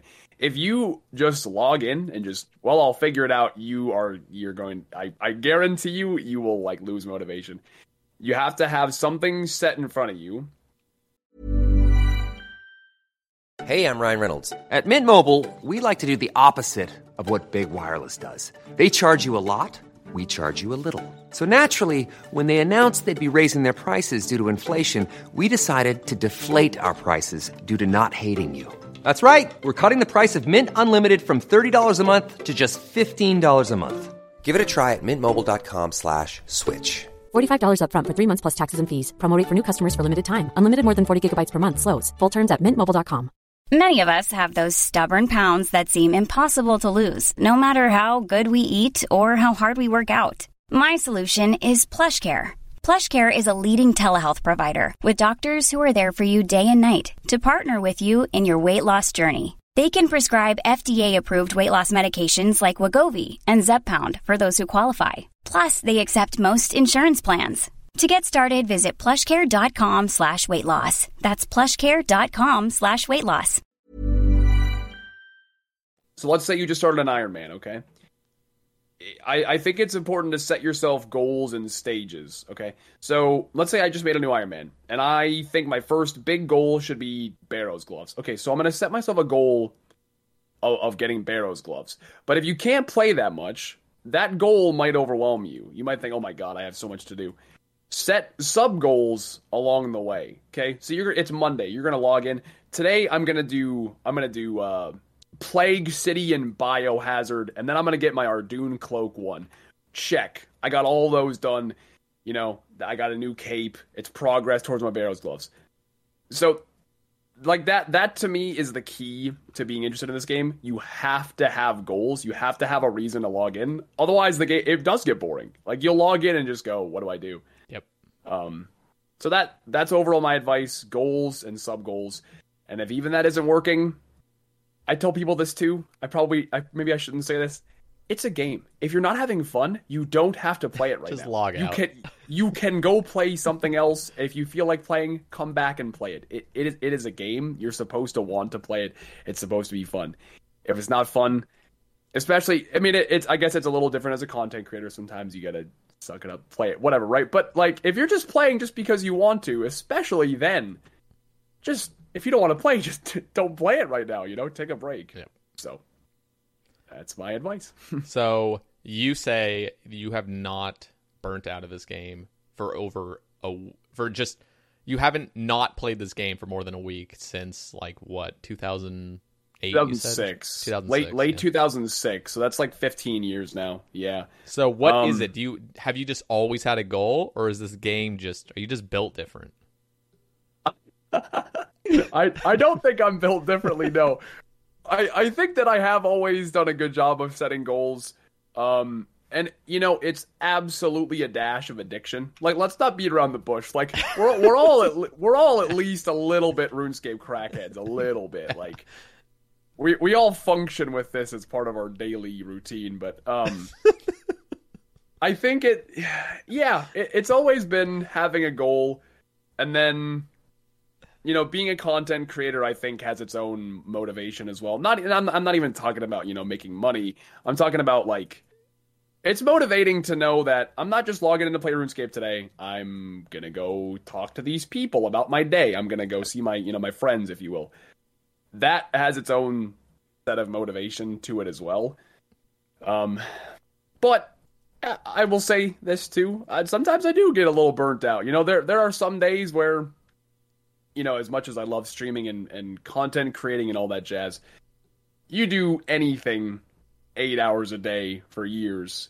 Sometimes you have days where you're like, meh. And it's not like, oh, I don't want to do this. It's like, I could see myself doing something else right now. I want to go watch TV or whatever. Yep. And so, don't always assume that a content creator you watch is just having the time of his life. It's like some days, sometimes you're off too, Yeah. You're not always feeling it, I guess. Absolutely. What would you say to somebody? Okay, well, I guess we all kind of know the answer to this already, so I probably won't even ask it, but I think a lot of us have gotten to that point. I say a lot of us, not all of us, but a lot of us have gotten to a point where you feel like you're done with the game permanently. Yeah. And then you realize a week later how dumb you were for even thinking that you could, move on from this game. Yep. No, I think everybody has done that where it's like, oh, I'll say as a joke too. They'll be like, I'm quitting. I'll be like, okay, see you next week. See you next tomorrow. week, dude. Yeah. See you after lunch. Not gonna happen. Yeah. It is. It's so hard to quit this game because it's just such especially if you like, I think if you PVM and you get rare drops, or you're an Iron Man and you're completing goals, it's just such a constant cycle of these dopamine hits that, like, this game is like a drug, basically. Yep. It's a constant cycle of dopamine hits that are not super hard to obtain. Well, they can be if you go really dry on stuff. But, like, especially if you're a new account and you're constantly, like, completing stuff and whatever, it's just candy for your brain. It keeps giving you these little spikes of feel good, so you keep going, Absolutely. And I think it was before I made an Iron Man, so I was a main for like a year. Yeah. And there were months where like I wasn't playing as much. And I was like, okay, I'm probably done with this game. Like, that's what I was thinking. Because like all I would do is like kill wyverns for money. And then I was like, what was the point of having money? Like, what am I trying to do? Not even playing it. Right, right. And I was like really focused on school, and I was like hanging out with girls and stuff. So there's just like way more things in my life. But I remember I even wrote this down because I knew I didn't want to forget how I felt. But when you get that ignite base, like this reignition of motivation to play, it is crazy. Like, yep, it's all you want to do. yeah, it's like, Yep. like, this is all I'm thinking about. Like, Yep, and you it's get weird. engulfed in it. Yeah, and it's weird because it's like you didn't think you'd ever be able to get back to that point. Yeah, Like you absolutely. thought you were like burnt, and just like you're like, oh, it's just a game. I don't need it. But then you just have this weird phase where it's like, oh my god, I need this. I'm back. Yep. And you're like, you even think about the game like in your life, and you're like, oh my god, like imagine like going in and killing this boss, or just even chopping this tree. It sounds so fun. Yeah, absolutely. I when my hardcore died a few months ago, I definitely went through like, it was so surprising to me because like the whole time I played my hardcore, I was like, people were like, oh, what are you gonna do if it dies? And I'm like, I don't think I'll really care. I'll just keep playing it, whatever, you know. I was so wrong because I, you know, even sometimes I'd poke fun at, you know, remake Andes or whatever. When I died, the motivation was weird. It like hit me like a brick where I was like, wow, I actually don't feel like I have a reason to play this account anymore now. It like really messed with me. And I went through that period for a bit where I streamed and I was just like, God, I have no idea what I'm doing. Like what the hell am I doing today, you know? And then it came back. It took a while where I thought about what I wanted to do, and then I haven't played Dead Man mode in like forever. But with all the changes they made to this one, I was like, okay, I'll give it a try. And so I did Dead Man mode right on release, and I was like, oh, this is super fun. You know, so all it takes, I think, if you are feeling burnt, is sometimes you got to do something new. Just try, and not even a new account, but like new content, just something that'll spark it, if you will. Absolutely. Okay. I think we might have already covered this, but Randall Hydroelectric asks, looking back on all you've done in OSRS, what would you say is your fondest memory of the game? I know you said something about the early release and getting that amulet of accuracy. Yeah, that amulet of accuracy was crazy. I just remember being absolutely ecstatic. And I guess more along with the early release, I did a lot of Barrows, like ASAP. Like, Barrows is one of my favorite things to do in this game. I don't even know why. It was like my favorite moneymaker. Yeah, it's nostalgic. And when I was a kid, I did it for money. And you get drops. Like, that's the thing. That maybe is part of it. The drop rate is common enough that you're usually not going to go super dry. You're going to see something every, like, you know, couple of hours probably. Yeah. But I remember doing Barrows on release, and on like my very first chest, I got a Darox helm. Now this is pre-Grand Exchange, so I have to go to Varrock West and try to find a buyer for this thing. And I sold it for like $1 million. And like this is like right after Old School came out. Like that's a lot of money, you know. I was just ecstatic. And then of course, you know, as far as if we're talking about like in-game memories specifically, well, getting Third Age was a very big deal for, you know, my channel, like as a content creator. Dude, speaking of your Third Age, that clip is ingrained in my mind, by the way. Your orgasm you had. Voice? The orgasm so you had, or the nerdgasm they say. And I still remember, it was in the lumberyard, correct? It was, yep. Whenever I go there now, I actually think of that clip when you got Third Age. And I do a lot of hard blues. I do too. My chat refers to it as the Third Age spot for me. That was nuts. I mean, that was in all the, you know, like I said, I played RuneScape for like 15 years now. That is the only Third Age piece I've ever gotten. And like I got 99 Slayer pre-EOC, and I did all my hard clue scrolls. So like I've done tons and tons of clues over the years, and that was my one and only. So that was really cool. That was a very special memory. See, I think that clue scrolls, I don't know who was the one that kind of came out with that. If that was I think that was the Gowers, right? Like clue scrolls came out in what, 2005 or 2005, I think. Or was it, that sounds about right. But I'm just like, God, they nailed it. Like, yeah, it's such a unique idea. Like, yeah, and they come out with something that's not best in slot, but it just looks badass. Like Third Age, like damn. You see that stuff, and you're like, Like even now, like like let's say like full third age melee, it's not that expensive anymore, but it still is like, oh damn, look at that, like catches your eye. See, I think I remember. So I did the Dragon Full Helm grind.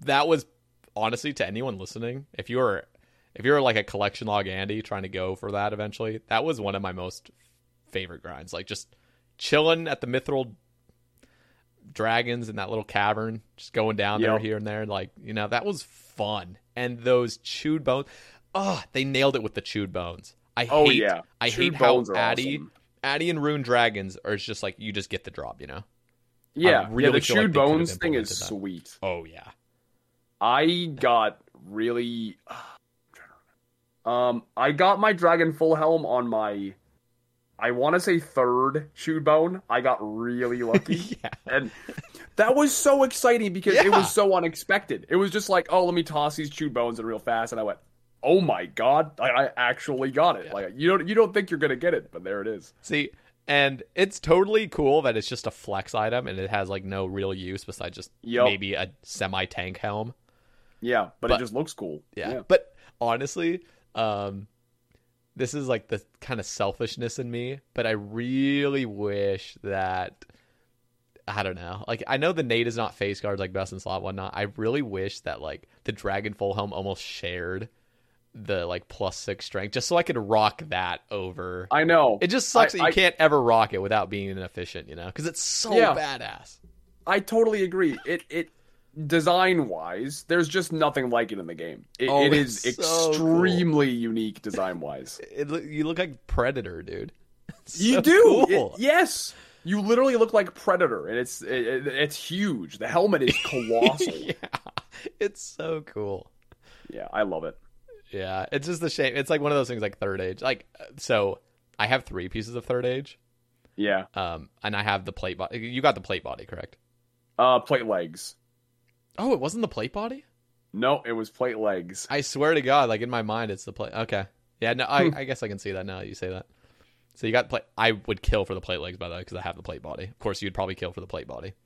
Yeah. If it was on what my favorite piece is the kite shield. The third age kite shield is beautiful. See, that was my first piece, the kite shield. And then I got the plate body. Damn. That's awesome. And then I got the robe bottoms. Oh, yeah. But the robe top is sweet. Oh, yeah. Now I really want it because I have the bottoms. But I'm like, of course. Dude, if I get the third age plate legs, I can flex the shield, the plate legs, the plate body, and then the Dragon Full Helm. Like, you don't even need the third age helmet when you have a Dragon Full Helm.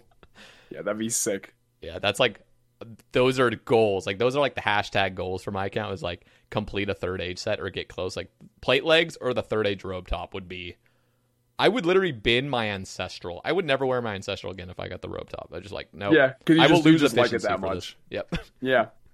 Yeah, I don't blame you. Oh, God. Okay. Hugh Jass wants to, or he says this. He says, tell us about the early days of streaming, making videos on YouTube. Also, where did the name Mr. Mammal come from? Okay. So I guess I can do that part first. So the name Mr. Mammal comes, it's pretty random. So when I got my Xbox 360, back when it would have been the Christmas after Modern Warfare 2 came out, so like, I don't even know what year that would be. At any rate, so I got an Xbox 360 for Christmas. Thanks, Mom and Dad. Appreciate it. I randomly generated an Xbox gamer tag. I did not know what to name myself. So I went through a bunch of, random generations, and I ended on Explosive Mammal. Now, I'm a kid, like I'm like however old I was. I thought that was hilarious. I'm like, okay, that's the one right there, we're done. So I was like, okay, I guess I'm just gonna kinda like brand around that. So I wanted my RuneScape name to be similar to Explosive Mammal, so then I landed on Mr. Mammal. And that's it. That's so how long has that been your name for? Like, what year, I guess, in RuneScape did you change? Or was it just old school? I think it was a little bit before old school, maybe like 2011. Okay. Something like that. So it's been for like probably like 10 years now, roughly. So that's the origin of the Mr. Mammal name. It's a randomly generated Xbox gamer It tag. has a nice ring to it. I'm not gonna lie. Yeah, it could have been, it could have been way different. I was thinking about that. I could have generated something totally random, like Happy Cactus. I could be Mr. Cactus. I mean, I have no idea. It's totally. No, I think it's almost like psychology, like that. The sort of like alliteration with the MMM, just like yeah. There's a lot of M's in my name, so it kind of works. Yeah. So that's where it came from, and then the early days of content creating. So I started. Excuse me. Sorry. I started making progress videos. And that's, kind of still my thing, because I didn't know what else content to make. I was just like, I'm just going to record what I do in game, basically. Yep. That was really, really fun. And I learned a lot over the years, because if I go back and I watch my early progress videos, it was a lot of... I pretty much just put every single thing I did into a video. Like I would just record me completing every Slayer task. So I had a lot of old videos where I just didn't get a whole lot done. See, but I don't know. The thing is, back then, it was just me literally doing exactly what I wanted. It was just like, this is what I think is going to be cool. Mm-hmm. This is what I think is going to be good in a video. So I'm going to do that. Which... I think when content creators are smaller, there is almost more of a... Well, not that big content creators are disingenuous, but there's less feedback to work with, so you just literally do exactly what you think is the best. Yep. So, it was different making content then when you have less viewers. And, I started with YouTube. I started out doing YouTube. I, didn't really get that many viewers. And then when I got Third Age, I got featured on Chris Archie and on SparkMac Live. And so that gave my channel quite a bit of publicity. And I started growing a bit from there. And then, late 2013, Twitch as a website as a whole was starting to grow quite a bit. And so I was getting a lot of comments on YouTube saying, oh, you should try streaming on Twitch. So late 2013, I started streaming on Twitch. And that was really, really cool. I think more so than YouTube, because, YouTube is still, I just kind of put together my progress videos and here you go. Here's my video. Hope you like it. Yep. Streaming definitely changes when you get a bigger audience. It starts to feel a little bit different. One of my fondest memories is when I was a kid, still, because I started streaming when I was a sophomore in high school. So, I was still at home with my parents in high school when I started streaming. And I just remember sitting there and somebody said, yo, I donated. And I was like, it was my first donation ever. And back then, there was no, Streamlabs. And if there was, I didn't know about it. I didn't know how to set it up. So I literally just had to go to my email and check. And I saw that I got an email from PayPal saying that somebody sent me money. And I was just like, no shot. Somebody just actually gave me, there's no way this just happened for real. But, yeah, it was, I don't know. It's very, humbling to I guess kind of go back and look at it, because absolutely, I started as a kid, and I'm very, very fortunate that I got started as early as I did.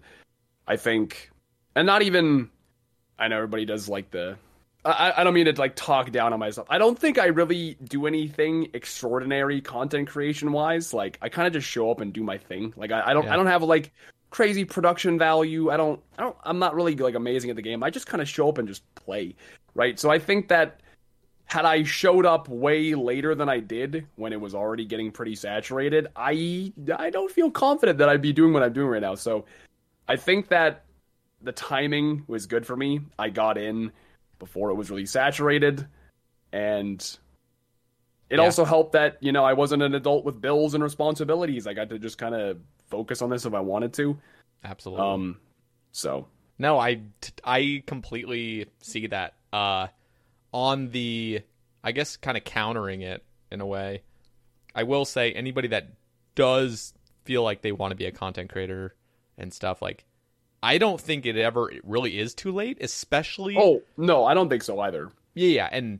But I will say, like, there is obviously so much benefit in starting early. Like, you see any of, like, the biggest streamers, like, just think of, like, you know, I don't know, Ninja, Shroud, you know, any of these people. Right. Like, if they had started a year ago, like, they wouldn't be who they are, clearly, you know? No, yeah, surely not. So, yeah, and for most people, unless you have like a connection or something, it usually does take years and years. Like you'll slowly build and then it'll kind of like take off. But unless you have a connection, like there's some streamers, of course, that are amazing. Let's say they stream Valorant, right? And they're amazing at it. They're a pro player. That's different, right? Because you have a way of getting super big, like super fast. But for, you know, a lot of like standard content creators, it's going to take you years to kind of build up. And I even see, you know, I mean, I look at you, I look at Bodhi, I look at Foe, Curtis, all of like I say giants of the old school section, you know, not like old school is a huge section or not, but I see you guys as like the pillars. And I'm missing names, of course, but like you guys have been streaming for years, like nearly a decade of content creation, maybe over a decade of content creation, you know? Yeah. And it's just like some people I think miss that, like the consistency. And like, I mean, I see Foe, like I'll pop in his stream. He's just doing his thing. It's like, it's because he's already built that community. And so you have those people that like you for you, no matter what. Exactly. You know? And so I see somebody's like, okay, imagine if Foe were to start streaming right now with everything, like nobody knows who he is, and he puts on the same exact production. Yeah. Like he wouldn't probably pull that many viewers because nobody knows who he is yet, you know? It's just like... Yep. It's one of those things where like content creators that are big, they're like you have to grow it, but once you grow, you're big because you're big. Like you're popular because they already know who you are, you know what I'm saying? And it's not to say that like big content creators don't provide good content, it's just that it's like you don't have to go above and beyond. You're just like chilling at that point. You know? Exactly. A lot of that's what it feels like. A lot of days on stream, I pretty much just show up and talk to people. You know, it's just me hanging out pretty much. And that's kind of like the beautiful part of it is like there isn't. As soon as you kind of feel comfortable in content creation after a few years, it's like that's kind of like the thing you should look forward to is like you don't have to always be under this horrible pressure to like, oh, like I'm going to lose my entire audience if I do. It's like, no, like once you build up a good base, like you can kind of just chill, you know, somewhat. To an extent, yeah. Somewhat. I can't even imagine being like an IRL streamer. They have to, oh God, like you have to like go out of your way to like make content like that. That would be exhausting. I can't even imagine being like an IRL some people streamer. are just more adventurous and like energetic like That's true. I feel like RuneScape players in general are very comfortable and introverted for the most part, and just, you know, they're cool playing games all day. Yeah, exactly. It suits some people better. You know what I feel bad for is, and again, this is coming from me. Everyone's different, but I feel bad for people, and I'm not going to name names, but people that like start streaming with insane content. Yeah. And then it's like, you have to upkeep that shit now, you know? Like, yeah, because now they have an expectation. Yep. Yeah. I'm like, yeah.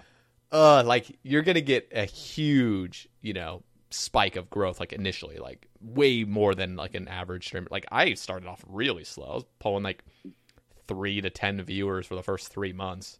You know, just I was building from nothing. Didn't have a YouTube or anything. But then you see... Yeah, which is the hardest part. You know, starting out is hard. Yeah. But you see these people that start off doing just crazy stuff. You're like, oh God, like, good luck. You know, like, people are keeping this, you know, like, oh God. Yeah, people are gonna come to expect this, man. Good luck. Like, yeah. Yeah. No, that like one comes to mind. I've hung out with Ice Poseidon like a few times at RuneFest. Because you know he used to play RuneScape, so yeah, they invited him out to RuneFest. And like it's crazy what you saw on stream back in the day from Ice Poseidon versus what you saw in person off stream was just so different. Like he was such like a chill, like he's just a nice dude. And then, but then his audience came to expect this fucking wild shenanigans, right? Yep. So then he had to try to upkeep that, and it wasn't feasible, and he just wasn't happy. So, and I think now he's kind of doing his own thing. He's more chill. Which is good for him. But that's an example that comes to mind. I think of as just meeting Ice Poseidon and being like, wow, this guy is super chill. This is a nice guy. Like stream is just it's a persona. It is. Yep. I don't know if you've ever watched Fat Clouds before. It rings a bell, but I don't think so. Yeah. So Fat Clouds. What's funny is he similarly reminds me of Ice Poseidon in a way. He's actually from Florida as well. Or I don't know if he's from Florida, but he was in Florida at the time. And so he just really crazy, super energetic. And then I remember going into a Discord, like a video call with some like him and some of his friends and stuff. And he was like just chilling, like the most calm dude of all time. And it's just crazy to kind of see the difference of people like on stream versus like off. So, I think having to have a persona is difficult. The more genuine you can be when you stream, the better longevity you're gonna have. Oh yeah, absolutely. Yeah, having a persona makes it a lot harder to do day in and day out, I think. Yeah, and I think personas. It's hard to say because like I would say I sort of have a stream persona, and that's just me trying to be as engaging as possible. Obviously, I'm not just going to do the exact same thing I do off stream, which is sit here in silence. Yeah, no, absolutely. Yeah, and I'm the same way. Like, I when I stream, I usually kind of self, sort of. Yeah, you lift yourself up a little bit. You're a little more energetic or whatever than you would be off stream. Yeah, but there's a difference between like acting entirely different. Yeah. So, okay. Semtex asks, well, he asks one thing again. It's like those memories, but he has a second question. How many times do you think you've shook the banana plushie so far? And I have something to input. Where did that banana gimmick come from? So I will start with your question then. Okay. So I shortly after I got my sub button in like the summer of 2014, and shortly afterwards, I wanted a sub thing, right? I wanted a sub thing. I wanted some sort of like mascot, something to say or to do, And I couldn't figure out what it was. I had a really hard time coming up with something, and then I went to a fair. And I played like some carnival games, and I won this Rasta banana, right? So I brought it home, and my chat just thought it was really funny. I don't know, they thought my banana was really, really funny, and so just so random. Yeah, it's extremely random. It is extremely random, but. Here we are. I don't know. It's so how many times do you think you've shook it? It's like so hard to say. So if that's why I started with that. I'm trying to pull up my Streamlabs to like get a sample of like if it tells me how many subs I had in an average year. Yeah. Well, how many times do you think you shake it per sub? Per sub. I gotta play this out. I'm gonna go with like 10. I would say I probably, and I have a method. I hold it and then I use like my peace sign fingers, my middle finger and my index finger, and I just push it forward with those two fingers. I would say ballpark 10 shakes per sub. So, like I said, I've had a sub button since 2014. So. 7 years of however many subs I've gotten over the course of 7 years. And this is not the original banana. So what I did and what I've done in the past is this is like my third one maybe. When I did charity streams in the past, I would say the top donator of the charity stream will get the banana. So I've mailed out and like signed like 3 bananas. So this is not the original one anymore. But yeah, it's funny. You can see on them, they have a very definite crease in the middle from where they get like folded over so. Oh my God. They get used. That's awesome though, because it's like, as a streamer, like I would encourage any streamer to come out with their own little like gimmick or something, like just something that's like them. It's like that banana thing is you. Like it is. People associate that with me. And the funny thing is too is like people say like, "Oh, are you tired of shaking the banana?" It is the most unconscious like reaction. Like, you think it even crosses my mind? No shot. Like, I hear my sub sound in my headphones, and I'm like a zombie. Like, my body just unconsciously does the thing. Like, it's instantaneous. Do you ever think of just how crazy it like, I don't know. I know this is, like, completely off topic, but how crazy it is to be a human and just come up with these, like, subconscious things. Just doing stuff. It is wild to think about how like how we work subconsciously, the things we do without realizing. Like, and it's cool. Like, I even think of I remember like Solo Nightmare when I first started doing that. You had to think so much, and doing it on streams, like you can't look at the chat. There's no way. You have to think about. And then switching a prey melee and then you start building the muscle memory. Like your brain just starts. It just knows what to do without you like actively thinking about it. Oh yeah, you're not even there. It's like driving a car, like a long road trip. You are out. Like you don't even realize you're driving a car. You're like, okay, this is not even safe, but like it is because I think about that all the time. It's like there's a name for the phenomenon, but I forget what it is. But it's like you start at point A and then all of a sudden you're at point B and you're like, oh, like that's not good. I don't remember. I don't remember any of that. I'm like weird. Extra bad with that because I live in North Dakota, so there's very little traffic. So like I can drive like, so I live, I don't know, like 4 hours from my parents. I literally can get on the interstate and I can set my cruise and probably not take it off at all for 4 hours. Like I can just that's amazing. How easy it is to just like you're talking about that point A to point B and you're there thing. Oh God, it's terrible. Dude, I have no idea what I do. So I'm from Oregon and we had family. Okay. I actually have family in North Dakota as well, but I have family in North Carolina.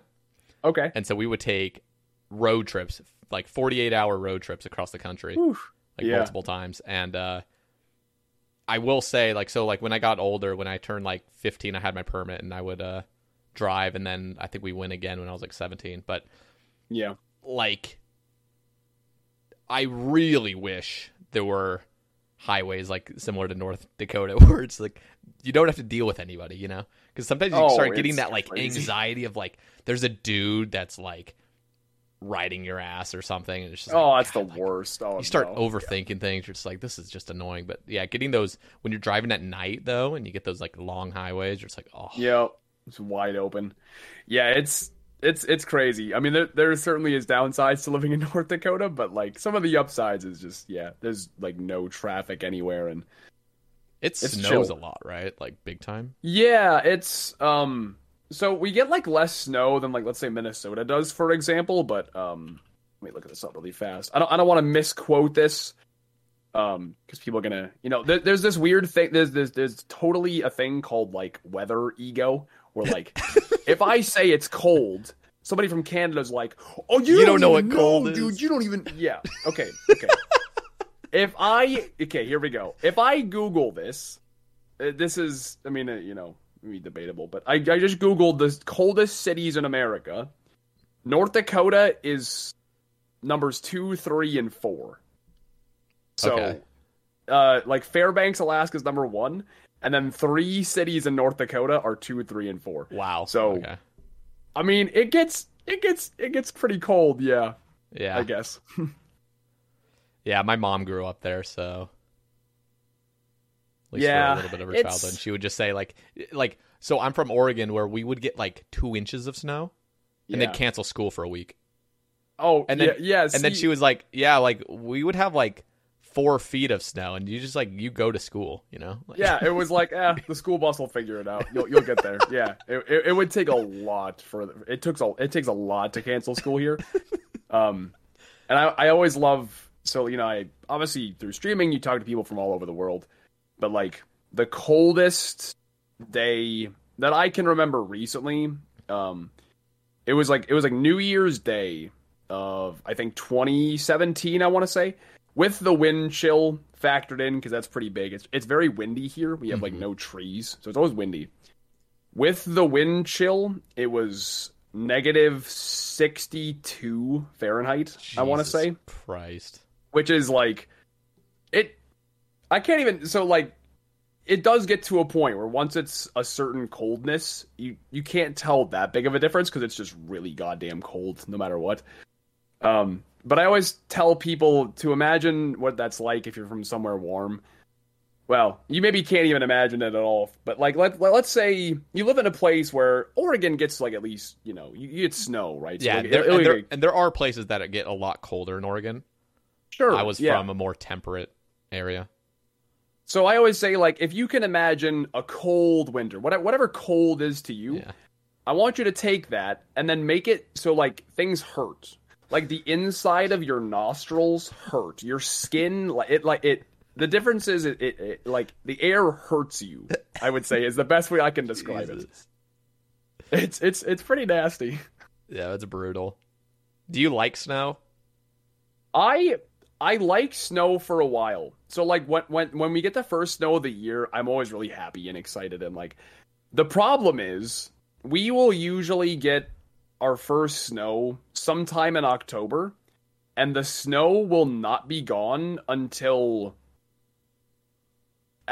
late April, early May. So I mean that's October, November, December, January, February, March. I mean it's usually literally 6 months of snow. It's pretty much half the year. So it gets really old. That's all I will say. I like it for a while, but it gets really old. So I'm kind of curious.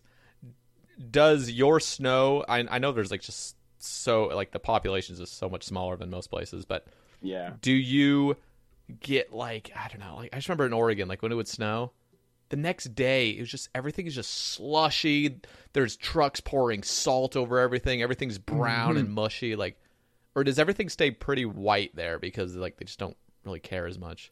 Yeah, so Oregon just turns into this big mess of just slush. It's just gross. Oh, I know what you're talking about. So we get that in like the early spring. So around like April, it starts to warm up, but there's still lots of snow.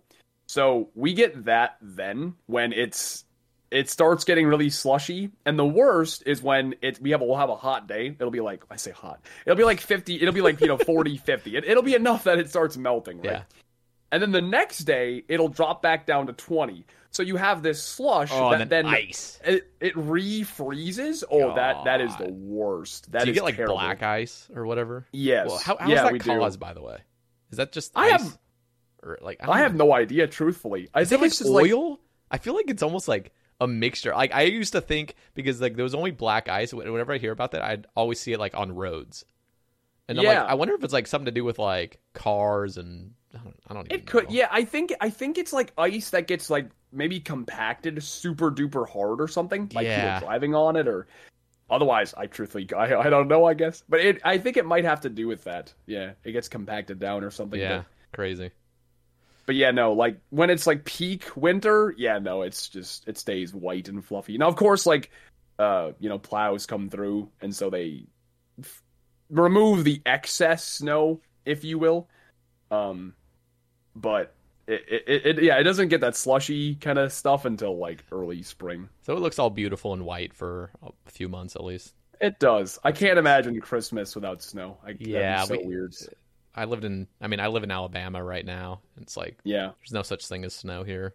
Yep, I bet. So it's just like, Christmas is just like, it's like 45 degrees out. Like, or it's just like, it's like a normal day. It's like weird. Doesn't really feel the same. Yeah. Yeah.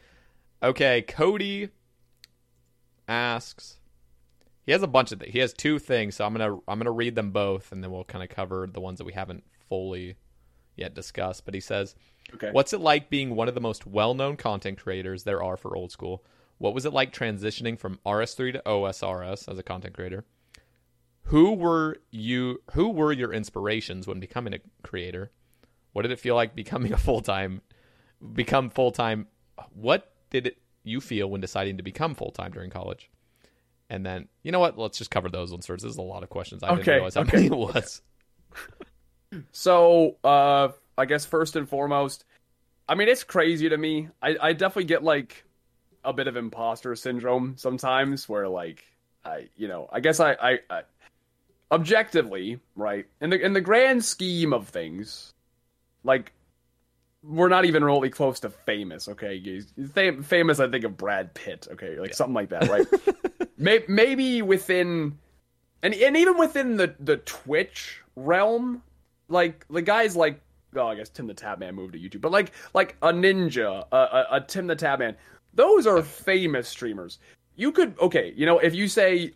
I'm objectively famous within the RuneScape category specifically. Okay, fine, I suppose. But it doesn't feel that way to me. Like I just play RuneScape, man. It's hard to put into words because I don't feel that. I don't feel well known. And it, when I go to things like RuneFest, it's always extremely humbling because then you have people that come up to you and say like, "Oh, hey, I love your videos," and then it puts a literal, physical like, "Wow, this is a human being that watches me," Yeah.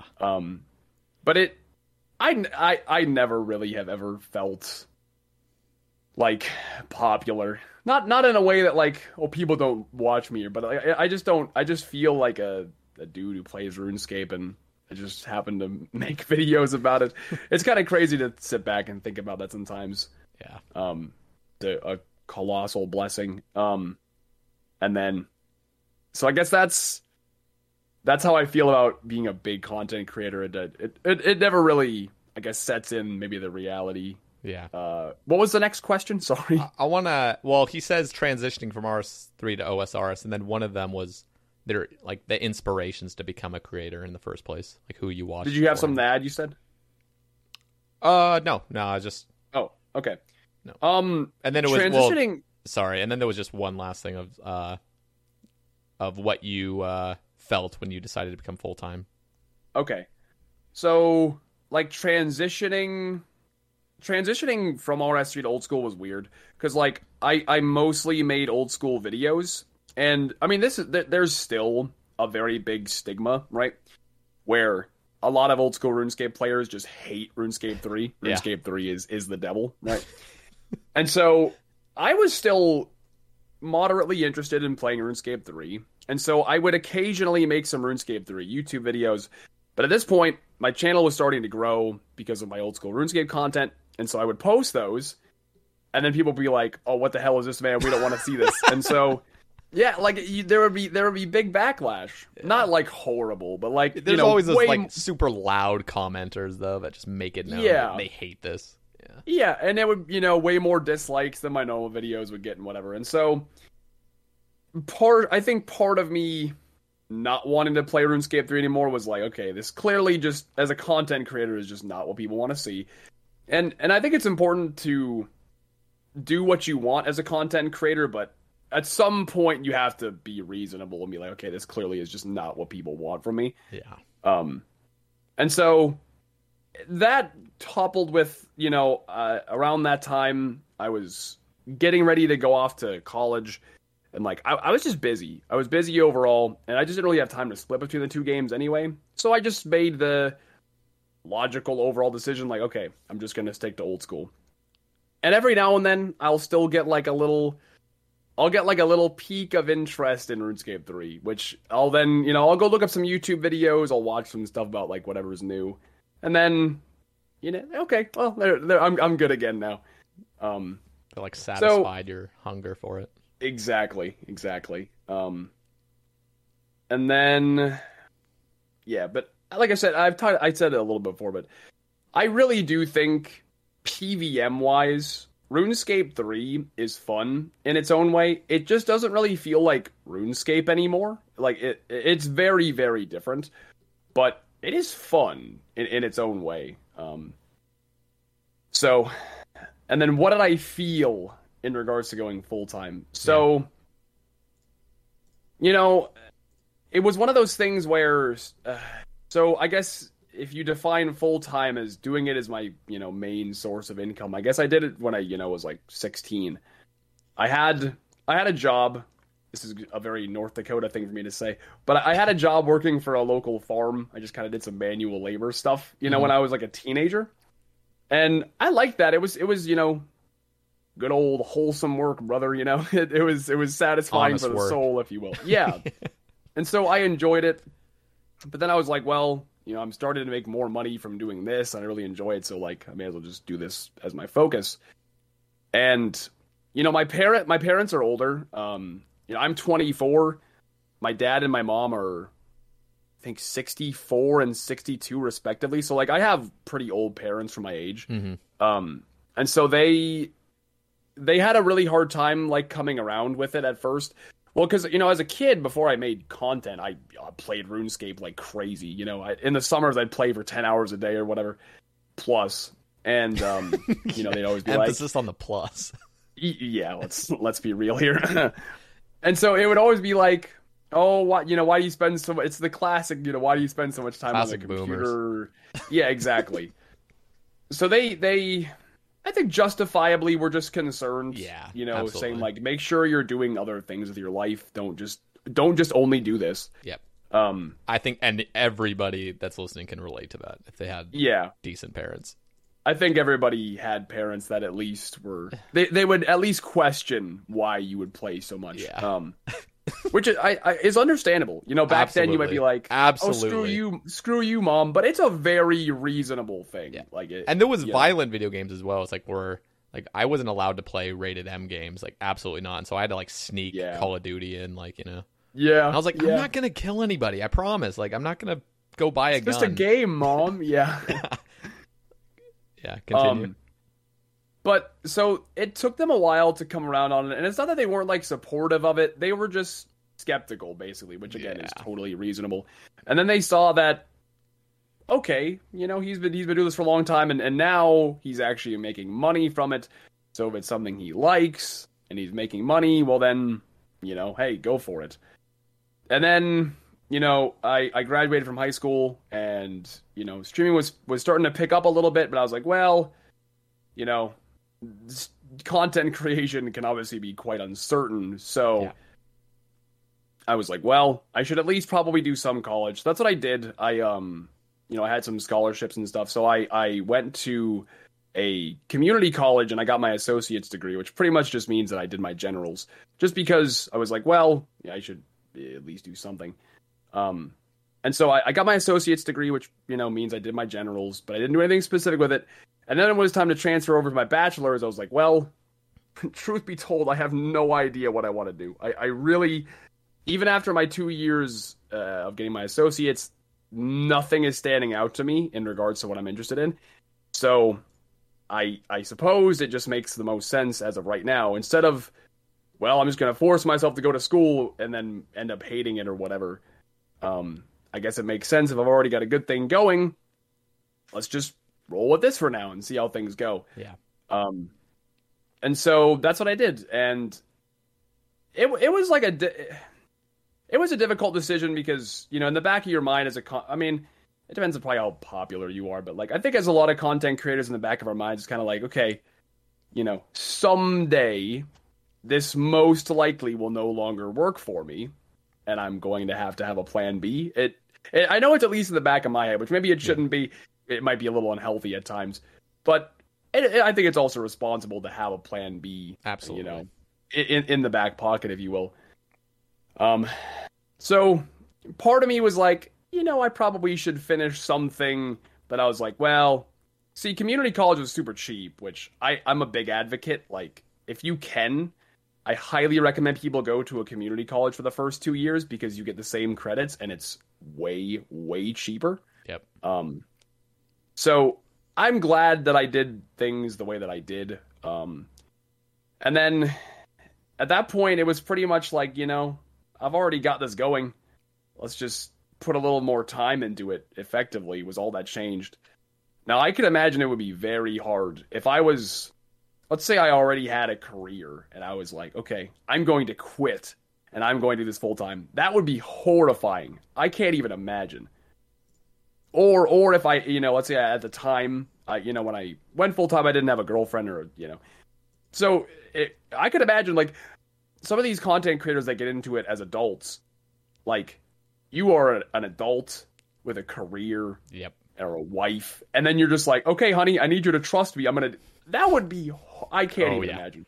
Actually horrifying. Absolutely. I have, and you're married, and so yes, now I'm still single. Like, I don't know really what goes on in a serious relationship where there's two partners, and like, because I see people that are starting to do streaming and stuff, and I also know, like, personally, a friend whose wife is like, he wants to stream, but he's married, and his wife's against him streaming. Yeah. And it's just like, damn, like, that's kind of unfortunate, because like it would be tough to not have support. Yeah, and it's just like, all right, that's just ruled out, because he loves his partner enough to just respect. Well, I guess I'm gonna do what's best for my family. Yeah. At the end of the day. It's definitely just starting off when you're single, or just don't have. Like, for me, I was really blessed because I had, like, bills to pay and stuff, but I was single. I wasn't providing for anybody else, and it's just like... Right. If I go homeless, like, all I have to do is just go home and go back to my job. Like, it's, like, not right, that yep, big of a deal. It's all on me. Yeah. I don't have any other people to worry about, per se. Yeah, yep. So I think that's like I said before, I feel lucky that I got started with content creation when I was young, because the less responsibilities you have, the easier it is to create content without having unnecessary worry in the back of your head, I guess, Yep. Okay. So I guess that was kind of my experience of going full time, even though I was young, it still was like, damn, I hope I'm doing the right thing, because, I worry about my future. Yeah, absolutely. And there is so much uncertainty with content creation, and it's just so new too, like... It is. In relativity, it is such a new thing, Yep. It's a very new career, if you will. Sometimes I think, like, oh, what if I had started content creation when I was like 17 or something rather than 23? And yeah. But then I think I'm actually kind of glad I'm older, because I have more... I don't know, I almost feel like I could have gotten taken advantage of, or I would have done immature things when I was, like, too young. So, yeah, there definitely is, like, pro-con. Yeah. I mean, you can look at some of, like, my old YouTube videos. Some of the stuff I did was so cringy, and it's like, well, I wouldn't have done that now. But then again, it makes you who you are as a content creator, I guess. And it's like, people gotta just understand, like, you're young. I was a kid, man. Yeah, Okay. He also asks, who are the inspirations of you becoming a content creator initially? So I would say probably, way back in the day before like Twitch was a big thing, I loved RuneShark. Oh, yeah. RuneShark on YouTube had such like the God Sword Set from Scratch series. I just love their content as a whole. And then of course as a kid, this is what made me start YouTube in general, was I watched like So Solid 2K. He did those max hit videos with like different weapons. Then like Fat Wrecked, and there's a guy, I forget some of the OG YouTubers from back then. But I watched them, back when I was a kid, and I was like, oh, this is so cool, I want to do this. And that's what inspired me to start making YouTube videos. And I like made my first YouTube videos ever, like when I was like 10 years old. And I remember one of them was literally me doing the boss fight from the Swan Song quest, and I put it in Windows Movie Maker, and I put the rainbow effect over the entire screen, and I uploaded it. Like, that was the video. That was the whole video. Dude, I used to use Windows Movie Maker to edit stupid videos when I was like 10 as well. And it's like, It was like a challenge to use every single effect possible to just use, like, this is like talent, like if you can utilize every effect, like you have a good video. So like everything was just, and then we had this what's it called? That music that has almost like a, what's it called? Like a watermark on it, but it's like in the audio. Yeah, I know what you're talking about. They like a tag. Yeah, like it just keeps yeah. repeating throughout the song so that you don't copy it.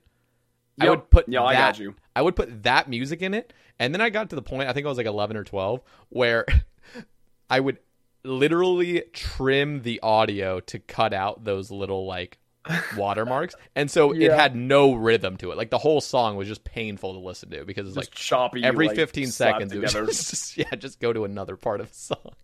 Yeah, and I was like, this is good. Like this is good stuff. Yep, this is great. Idea. That's my favorite thing about like videos that I used to make and stuff. You were just so like unself-aware. Like you just this is amazing, and you just like nobody was gonna tell you different. Like this is fantastic. Yep, literally. I guess where was I at? Oh, so like that was my inspiration way back in the day was like, you know, the OG content creators. And then as far as streaming goes, you know, I have a very fond memory of watching Paul or Foe. When rares first came into this game, they would spawn in random places in the game. So, yeah, like the party hats and stuff you're talking about? Yeah, I remember watching Foe pick up Halloween masks by Chronozone in the Edgeville like wilderness dungeon, and one spawned and he picked it up, and like it was so hype, and I was just like, man, I love this energy. I loved like that you can share these moments live with people. Yeah. So a lot of the, you know, your household names, you know, I started with back in the day, like Paul and or Foe and Bodhi and MMORPG, you know, all of your big names back in the day. I was super inspired by them, and I'm still inspired by them to this day. You know, they all create great content, and like you got to give props to. Honestly, I don't think there's anybody that is more consistent with their schedule than Curtis. He is like, a beast. He's like a freak of consistency. It's unbelievable how good he is at like his schedule. He's just dedicated. The man is just like, it's like he has a purpose, you know? Yeah. He's not just coasting. He's like, no, like I'm gonna stay true to my schedule. And I'm like, yeah. And it's his in game too. The dude will just grind out a boss. Yeah. I guess you know about that, but like he'll just dedicate to a particular thing. I'm really bad about content hopping. Like I'm gonna do something totally different today because I feel like it, which I think it depends on the person. Like some people need that. It depends, but no, he's a total beast. I'll shout him out for days because it's super humble, just doing his thing, you know. Yep, absolutely. Like he's in his lane, like just chilling, and I got to give him credit because some people might think, oh, you know, you're just playing RuneScape. It's not hard to go live every day, you know, for 9 hours or whatever he does. But I'm like, yeah, dude, that's doing that long term. Yeah, it's a tough thing to talk about, and like because obviously, you know, you look at it from different perspectives. Yeah. And it's important to not lose touch, if you will. But like, it is. Some days it is difficult. Like no matter how you might think, like, oh, it's just streaming RuneScape. It's the most easy thing ever. You know. Yeah. There's like a mental game to it, and so it is. It's not strenuous. Yeah. In the way that my farm job was in high school. It's mentally strenuous. There are some days you get into your own head, and it's like I struggle with this sometimes. I'll just get like stream anxiety, and it's really silly. I've been doing this for years and years. No reason to feel like this, and yet I have anxiety about streaming today somehow. Like you know, there are, and again, it's difficult because it's important to stay in touch and be like, there are people that, you know, go through similar things, and it's harder for them. But that it's important not to, just because some people might have it harder, you shouldn't devalue your own struggle. You know, everybody goes through their own stuff. So yeah, no, it's wise. I think like because I worked normal jobs. I worked at this metal factory. I worked there for 10 hours, but like, you know, just shifts of 10 hours. And it's just like you can just turn your brain off, you know. Yeah, but it's just work. Yeah, it's like with streaming, it's like you are constantly under this, like you have people watching your every move, basically, and it's just like Yep, it's it's that's what I always say. Like the difference is let's say you're having a shitty Monday. If you work some office job, you can probably show up and just get through the day. Fuck around, not really get anything done. But like streaming, you have to show up and actually you have. I mean, you're gonna have a terrible stream if you don't. Like you can show up and just like man, but that's the difference, I guess. It's hard to have just a day where you aren't into it. I guess it makes it very hard. Yeah, and of course, I'm not saying streaming is hard or anything. Like no, and that's it's so that's hard why it's like I want to be real with it. It's like because streaming is a blessing, and like we both agree to it, and it's just like you're doing what you want to do, but the consistency is what I'm talking about. It's just like, damn, like every single day. It's like you don't miss a day and stuff. It's like that's what, and that would be the same thing with like a normal person. Person. Of course. It's like doing their work and like because even when I worked, it's like, dude, if I could have a day off, like I take it, And so those people that are really just hard workers and stuff, the same respect goes to them. We're just like super consistent with whatever they're doing. Absolutely, yeah. It's a tough one to talk about, like you said, because it's you don't want to sound ungrateful. Exactly. That's the biggest thing. But okay, how did the whole hill giant meme start? I'm curious as well. I think somebody just came into my chat one day and they were like, "Bro, you look like a hill giant," and I laughed really hard, and like my chat thought it was funny, and so that how it's like some things like that just get such a good reaction out of your chat that it just sticks. Like I don't know. It was just like one dude who was like, "Man, you kind of look like a hill giant," and then everybody was like, "Yeah, he kind of right though. You kind of do," and then it just stuck. God damn it! It has just never gone away. So yeah. In fact, dude, the other day it was so funny. I was like doing something on Dead Man Mode off stream, and this guy comes up to me at the Grand Exchange and he says, "You are lost, beast. Go back to your people," and traded me a brass key. And I'm like, Jesus Christ. Jesus Christ, dude. Oh God. Yeah, that's what I like about you and other streamers is like you just don't take yourself seriously. Like, I think it's really important to not. You have to be able to take a joke. Yeah. And like again, like I've seen streamers that's just like they take themselves way too seriously. Like you gotta just understand you're on the internet. You're on. Yeah. Right. And the thing is like it's not gonna make it any better. Like as a streamer, the more you react to that kind of stuff, it just makes it worse. Exactly. Yeah, you have to just go with it. Yeah. Okay. Rills asks, what is your he says, what is your OSRS achievement and which one are you most proud of? I think he says, what is your greatest OSRS achievement? That's a tough one. I don't feel like I've ever done anything like that crazy achievement wise in OSRS. I think third age is a pretty cool achievement. It's RNG, so I don't know what he's. Yeah, I guess that's what I was gonna say. Is like I have stuff on my accounts that I'm really proud of, but like it's all RNG, so it's all about how you define the word achievement. Yeah, like third age was super cool. I have the Inferno pet on Iron Mammal, which I think is really cool because I don't know how many Iron Men have the Inferno pet. It's like I'm sure like a few thousand or whatever. That's but it's a really by the way, and I remember the clip of you getting it too. See, but that's the thing. It was 2KC. Can you really call 2KC an achievement? Not really. So I just think it was perfect because didn't you alk your Infernal Cape or something because of a charity stream or something? Yep. Yeah, I did. And then when I got my cape back, I got the pet. So blessed. Maybe literally it was good karma. I don't know. It was karma that got me the pet. But no, that was honestly like the third age clip was nerdgasm. That may be the single most excited I've ever been on this game. Because, like, I was excited in the first place because, like, oh, I got my cape back. And then I saw the pet, and it was just, both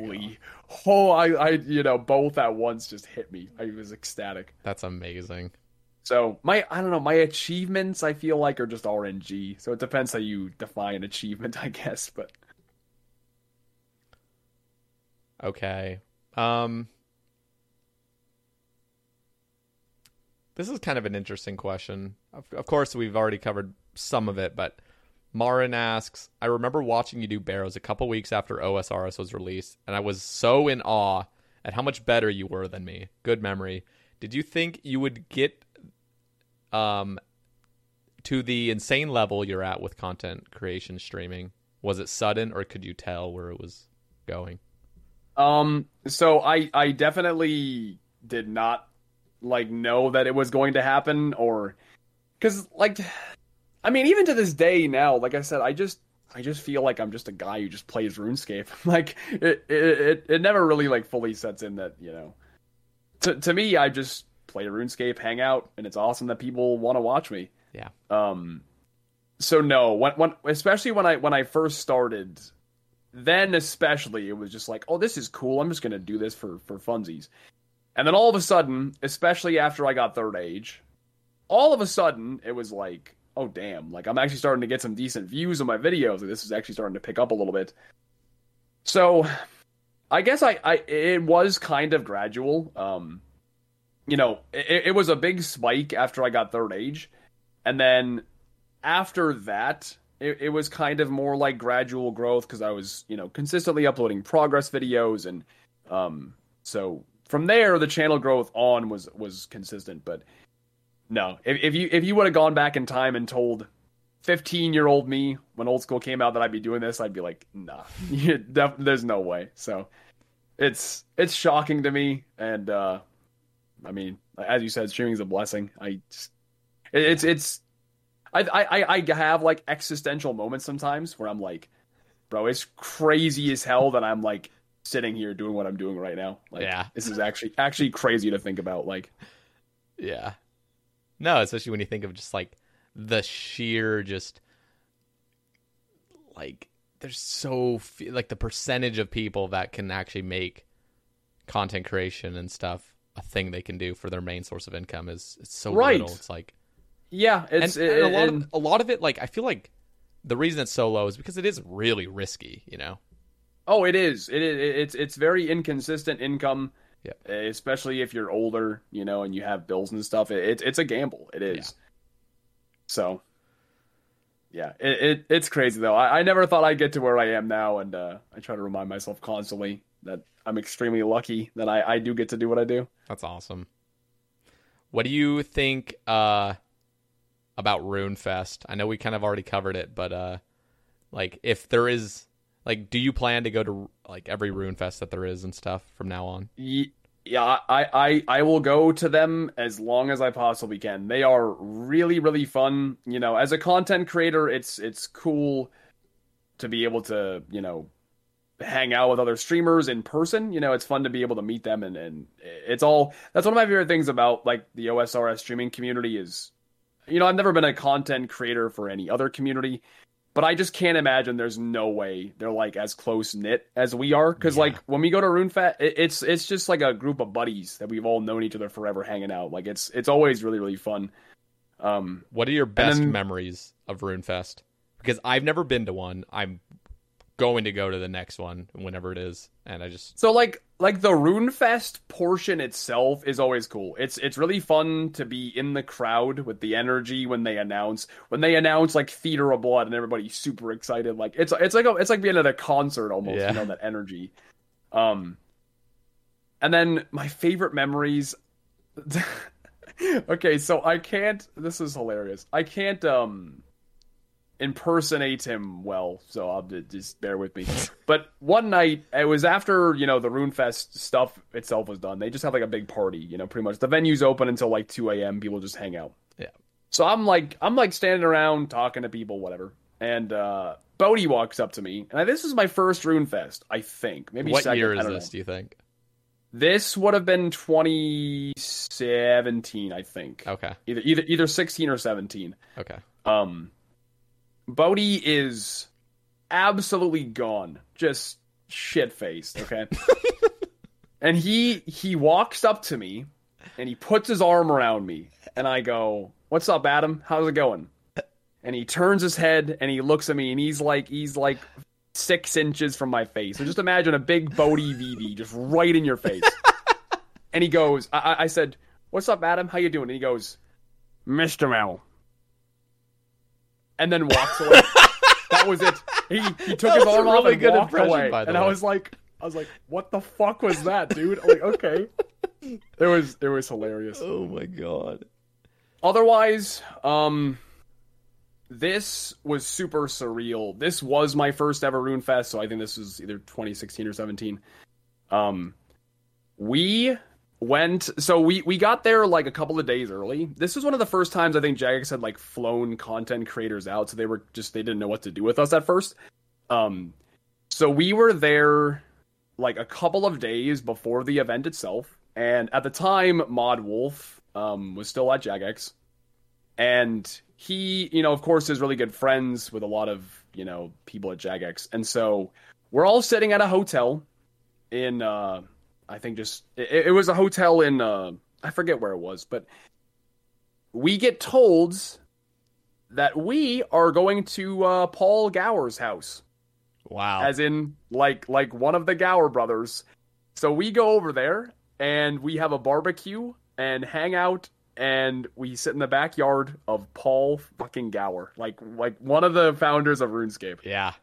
That was insane. We went in his house and we like looked around, and it was the coolest thing. When him and his wife got married, they had a seating chart for where all their guests were going to sit, and all of the tables at their wedding venue were named like Varrock, Edgeville, Thalador. Wow. Like the tables were like RuneScape City theme. It was so cool. That's so awesome. cool to see. So that was something I'll never forget. Getting to go to his house was like, dude, like no way I'm actually here right now. Dude, the Gowers are so humble. They are. I swear to God, like I watched that documentary, I'm just like, I think it's Andrew Gower, right? He's like the main dude that made most of it. Yep. Andrew Gower, I just look at him, I'm like, dude, we don't deserve you, man. Like, yeah, he like you can just tell he was just like passionate. It was just like, yeah, let's make a cool game, and then like just doing his thing, like. Oh, dude, and it broke my heart when he was like, there was so much like pressure for him, and like, he just kind of like gave up the main position, like CEO or whatever, whatever. Yeah. The main board of directors. You feel for him because you could just tell he cared, Yeah. I'm just like, damn, man, like you're a good guy. Like you're just a good human, and you just made a just one of the most insane games of all time. Just and you just I guarantee it was just one of those things where they're like, oh yeah, let's make a game, this will be fun. Yeah. And then like, oh, it's kind of huge now, like holy cow. Yeah It's insane. I don't know. Do they attend the RuneFests most of the time? They usually do come. I've actually never seen them. I've never like talked to them at a RuneFest before. But they do. I know they do show up, and I know that they have. I think they've even gone up on stage and like talked. They've like done speeches and stuff before. So that's awesome. One day, hopefully, I'll be able to actually talk to them. I've never been across the Atlantic Ocean, so going to a RuneFest will be for RuneFest. That was my first time ever. It's very cool. Yeah, if you get the chance, I'd recommend going. I'm hoping by next year they'll bring it back. So hopefully, we'll see. We're getting close to the end. Okay, what is your favorite content in game? Sonny's asking that. I really like TOB, and I can't even necessarily put a pin on why. Like because I like Chambers of Xeric as well, and you would think I would almost prefer that because there's a little bit more like variety to it because it's not the exact same thing every time. But I don't know, there is something about TOB that I just really really enjoy. And then my favorite content, like when I was younger, I loved Barrows. And I also love Dagannoth Kings. I don't know why. I just think DKs are really fun as well. So, that's... I would say at the moment, really enjoy TOB. Can't necessarily put a pin on why. I just do. And when I was younger, either Barrows or Dagannoth Kings. Yeah, I think whatever you did as like a kid is going to just... Yeah, it's just the nostalgia probably that makes you go like, this is great. But part of my reason why, I know with Dagannoth Kings was pre-EOC, they were super good money because Dagannoth Prime drops talismans, right? And water talismans were used to train summoning. and they were super expensive. So, and they weren't even that rare. So like between the water talismans and then for some reason dragon axes were like 4 mil. So like DKs were just bank back in the day. Yeah. And that was like end game PVM too. Like, yeah, I mean, yeah, they were challenging. They were, you know, it was either that or God Wars basically. So yeah, that's what's crazy to me is thinking of like early release when it was just Barrows and DKs. Yeah, it's like because I started when Zulrah was already a thing, and I think Serb and Abyssal Sire, or maybe did Sire come out later? But I can't even remember because I was so newbie. God, it's been so long. Yeah. I think maybe I'm trying to remember if Cerberus or Sire was first. I think it was Sire, wasn't it? Maybe. I literally don't know. I can't remember. My whole knowledge of the game before, like, honestly, 2015 and before that, I'm just lost. I don't know. Yeah. I think God Wars came out year 1 though, right? Like 2013. Yeah. Well, because Old School initially released and it was dying. Like it got down to like 20,000 players every day. Like it was pretty bad. But because there was nothing. Like it like you would level up and then it was like Hellfight Queen or KBD and like that was it. Yeah. There was no God Wars, there was nothing to like keep playing for, so it's interesting how the game was so much more focused on like skilling, like in a way. Oh like, yeah. Like you were a beast at the game if you had a 99. Like nowadays it's like you gotta have an Infernal Cape, but like yeah, and even then it's just like back then it is crazy. Yeah. We talk about that on my stream sometimes. It's like just the skill level of the average player now, and not even necessarily skill, but the knowledge. Yes. The things that people know about this game on average is just unbelievable compared to what it used to be, you know? Absolutely. Yeah, it's insane to just think. I even watched like old skilling videos of people like trying to come out with like innovative methods for like, I don't know, trying to come out with like the tick manipulation methods back in like 2013. It's just so ancient. It's like you didn't know about this. Like, yeah, I feel the same way if I go back and I watch old like PK videos. Yeah, like you watch some of these old famous PKers and it's like they were so bad. Like 5-tick God Wards, or what am I trying to say? 5-tick AGS switches and stuff. Yeah, like they were just terrible. But you know, back then everybody was terrible, so they were good in relativity, you know. Yep. No, it's really funny to see those super ancient videos of like a guy attacking a guy and he's just maining his AGS or whatever. He's just whacking him. And the guy's just walking just with his arm. Just like, what am I watching? Like, yeah, like are you why guys, did like, you do that? Are you guys like, do you guys like not have arms or something? Like move, like run, like run and like protect yourself, eat. It's just like, no, they just like are so slow with everything. Yeah. And it was such a weird thing too, that, people would like DM. It was like bad manners if you didn't fight somebody to the death. I'm like, why would I just sit here and suicide? I don't even know who you are. Like, why would I just let you kill me? Like, it was the weirdest culture back then. Yeah, no, and I know, like you basically like, yeah, there was a lot more like integrity sort of in a way. Oh, like definitely. You would definitely say good fight after every single fight and stuff. And oh yeah, it was not much toxicity.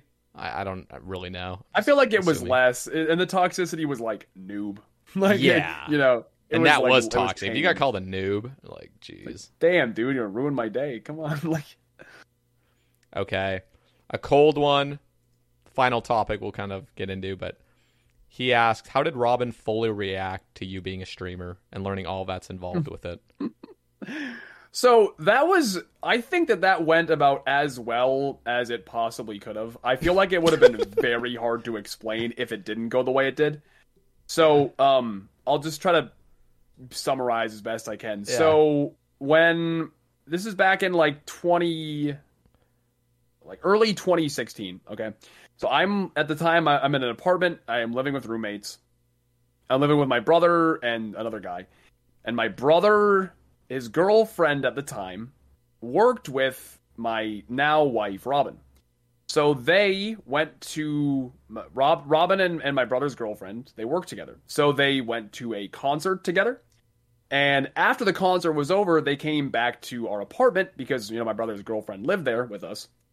So they came back to our apartment, and Robin was under the influence a bit. You had some drinks, and so she was confident, and she heard me talking. She heard me in my room streaming, right? So she heard me talking, and she's like, "What's he doing in there?" And I think my brother's girlfriend kind of roughly explained it, and so she just like Kool-Aid man, fucking, oh yeah, kick my door down, like, hey, what's going on in here? So at this point, I'm like, I'm like little 18-year-old fucking never had a girlfriend. I'm like, oh no, there's a girl in my room. What's happening right now? Like, I don't know this person. I'm freaking out, and my chat just eats it up. They start a sub train, so I'm sitting here waving this stupid plush banana in front of this girl, and I'm like, I'm so embarrassed. So embarrassed. And it was like she just thought it was cool. Like I explained what it was, and I even got her to play RuneScape. This was the craziest thing.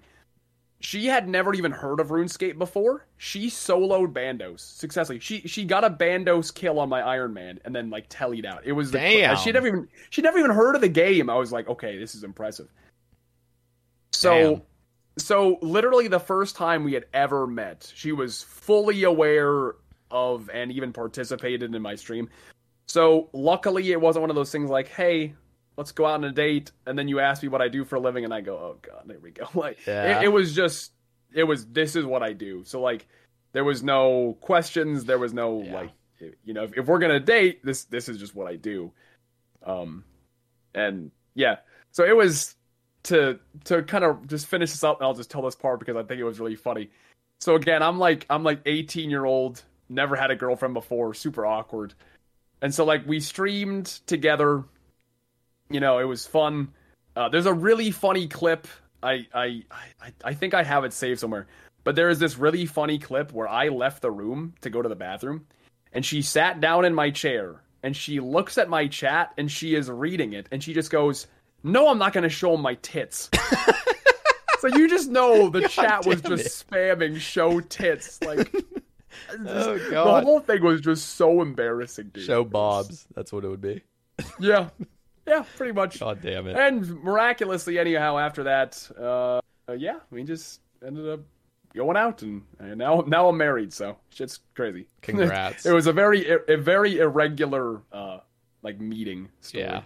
I think that's, I don't know, sometimes, I feel like young people, especially now, it's like, if you're talking to somebody that's like, under 30 or something, like, they'll totally understand. I feel like I have this impression that like if I tell people I stream, they're gonna be like, what? Like, get a normal job, because I think of like my parents or my like uncles and aunts just don't understand. Kind of like, what my parents have told like all my relatives, because like I have a semi-large extended family, right? And I'm just like, oh god, like, because I remember I just remember like my nephew popped into my stream, and he like made it known that like it was him that was behind the username in chat, and I'm like, this is just awkward, dude. Like, I've had it happen too. Yep, I have like Robin's siblings will watch me, and it's cool, but at least you don't have a persona, Like, imagine you had just, you're completely different, and it's that would be awkward. That would be that'd be super weird. Yeah, it's a little weird. I've had a few friends that. See, with me, I started when I was 23, so it was after, I mean, I still haven't graduated from college, but like after a few semesters of college and stuff like that. And so when past friends find out about my stream, inevitably, not all of them have, but like a few select, and they'll pop in, and I'm like, oh god, like, I don't know what you're thinking. Hey. Yeah, I find you just gotta you just gotta embrace it, not be embarrassed. Absolutely. Like, this is a new thing. It's very popular, If you think this is weird, that's on you. Adapt. Yeah, I guess. Yeah. Okay. I want to wrap things up with you giving 3 shout-outs to either, basically to OSR's content creators or any other person in the community that you think deserves a shout-out. They don't have to be the top 3, just 3 that come to mind. Okay, let's see. First one that comes to mind, probably my favorite YouTube content at the moment, bar none, is Guns Chili's In Debt for a Pet series. His editing is absolutely phenomenal. So if you need a series to watch on YouTube, I would recommend checking out Guns Chili. I think his YouTube channel might just be Chili now because he had issues with the guns part. But yeah, you'll find him if you search that. Okay. So, highly recommend that. Shout out. Otherwise, gosh, it's like I'm trying to think of who I should pick. You know what I mean? It's tough to people in particular. I would say a big shout out to Foe. I think Paul is, especially if you get the chance to meet him at RuneFest, he is literally the dad of the RuneScape community. Not only because he is older, right? But he's very like mature and responsible in like helping people. Like he will definitely be one to like give you a helping hand if need be. He will explain things to you. He will, he like I said, the best thing I can describe him, he is literally the dad of the RuneScape community. I would say he's, probably one of my closest streaming friends. We went to each other's weddings, so like that's awesome. That's wholesome. Yeah, so really good experience there. And then otherwise, just shout out to all my mods. I will say it's cool to have like streamer friends, but I have mods that I've known for years and years now. A bunch of them came to my wedding as well, which was super cool. They flew out and those are the kind of people that, obviously you have your regular chatters that you talk to on stream and all that stuff, but like I have a Discord that I'm in with my mods that we, we'll hang out off stream and we'll play games and we'll, so those are really like, you have these big, you like most people have their friend group when they're in high school, and then when high school ends, life happens, you kind of go your own way. But so like, now with all my friends being busy, I don't get to see them as often. My mods are pretty much like my friends now. I get to talk to them about more personal stuff day in and day out. So that's awesome. It's kind of interesting being so, I don't know, like so invested in like these like, it sounds like boomerish to say this, but like these virtual relationships where it's like a lot of people you have never met before, but it's like, it's just as connected. Like you feel almost just as connected as if you were in person, Absolutely. Yeah. Like you can definitely make legitimate, like long, serious lasting friendships. friends. Yeah, absolutely. Just online, which is crazy how we work that way with humans. Just, I don't know. I feel like we have this deep desire to just connect with each other. And so that, I agree with that wholeheartedly. Yeah. Mr. Mammal. Whether we're online or not, but yeah, it was a pleasure, my man. This absolute has been really pleasure to have you on. It's crazy how fast 3 hours flies by. It is. I was just gonna say, I'm like, oh my god, it's 1 o'clock already. Jeez. It's been 3 hours, dude. And I'm surprised I didn't have to take a single pee break because I always have to take like 2 or 3. I was just thinking, I'm like, I could kind of go for a piss, but hey, we're good. We're done. We didn't have to interrupt. Yeah. Jordan, it's seriously, I so much appreciate your time today. And honestly, this was a very, very fun conversation. I felt like, I don't know, it's just easy to talk to you, man. It's They're awesome. Good.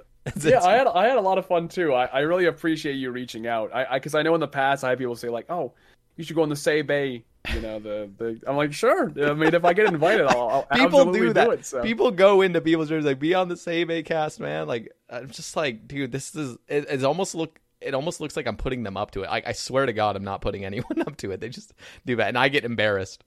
I was in Poison Potions stream.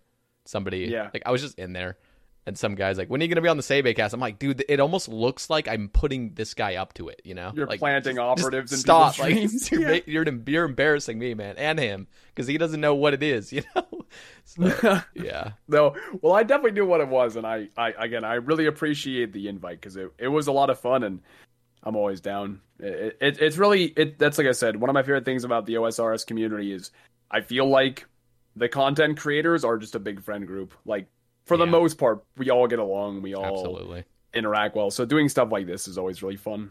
Well, thank you again. We're going to have your links in the description. Of course, the majority of people listening to me have probably already definitely heard of you and probably already followed, but I will have your Twitch, your YouTube, your Twitter. Is there anything else that you would like? No, that should be about all, really. Okay. Guys. You don't even have to do that, but thank you. No, absolutely. Thank you guys for listening.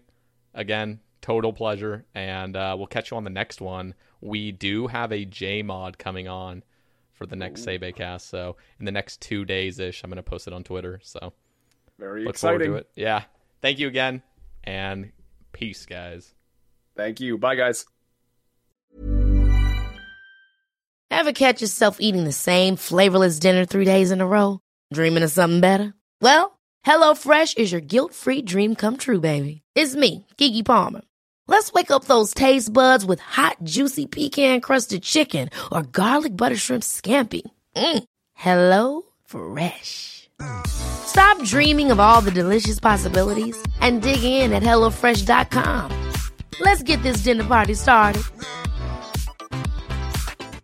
Hi, I'm Daniel, founder of Pretty Litter. Did you know cats tend to hide symptoms of sickness and pain? I learned this the hard way after losing my cat, Gingy. So I created Pretty Litter, a health monitoring litter that helps detect early signs of illness by changing colors, saving you money and potentially your cat's life. Pretty Litter is veterinarian developed, and it's the easiest way to keep tabs on your fur baby's health right at home. Go to prettylitter.com and use code ACAST for 20% off your first order and a free cat toy. Terms and conditions apply. See site for details. Want to get a chiseled look in the jawline? Sculpt and shape your jawline with added volume from Juvederm Volux XC. Juvederm Volux XC is an injectable gel specifically designed to be robust enough to improve moderate to severe loss of jawline definition. And it is the first and only hyaluronic acid filler approved for the jawline. Add volume to your jawline for a chiseled look with Juvederm Volux XC. For important safety information and to find a licensed specialist, visit Juvederm.com. That's Juvederm.com. Not for people with severe allergic reactions, allergies to lidocaine, or the proteins used in Juvederm. Common side effects include injection site redness, swelling, pain, tenderness, firmness, lumps, bumps, bruising, discoloration, or itching. There's a risk of unintentional injection into a blood vessel, which can cause vision abnormalities, blindness, stroke, temporary scabs, or scarring. Talk to a licensed specialist to find out if it's right for you. Visit Juvederm.com. That's Juvederm.com.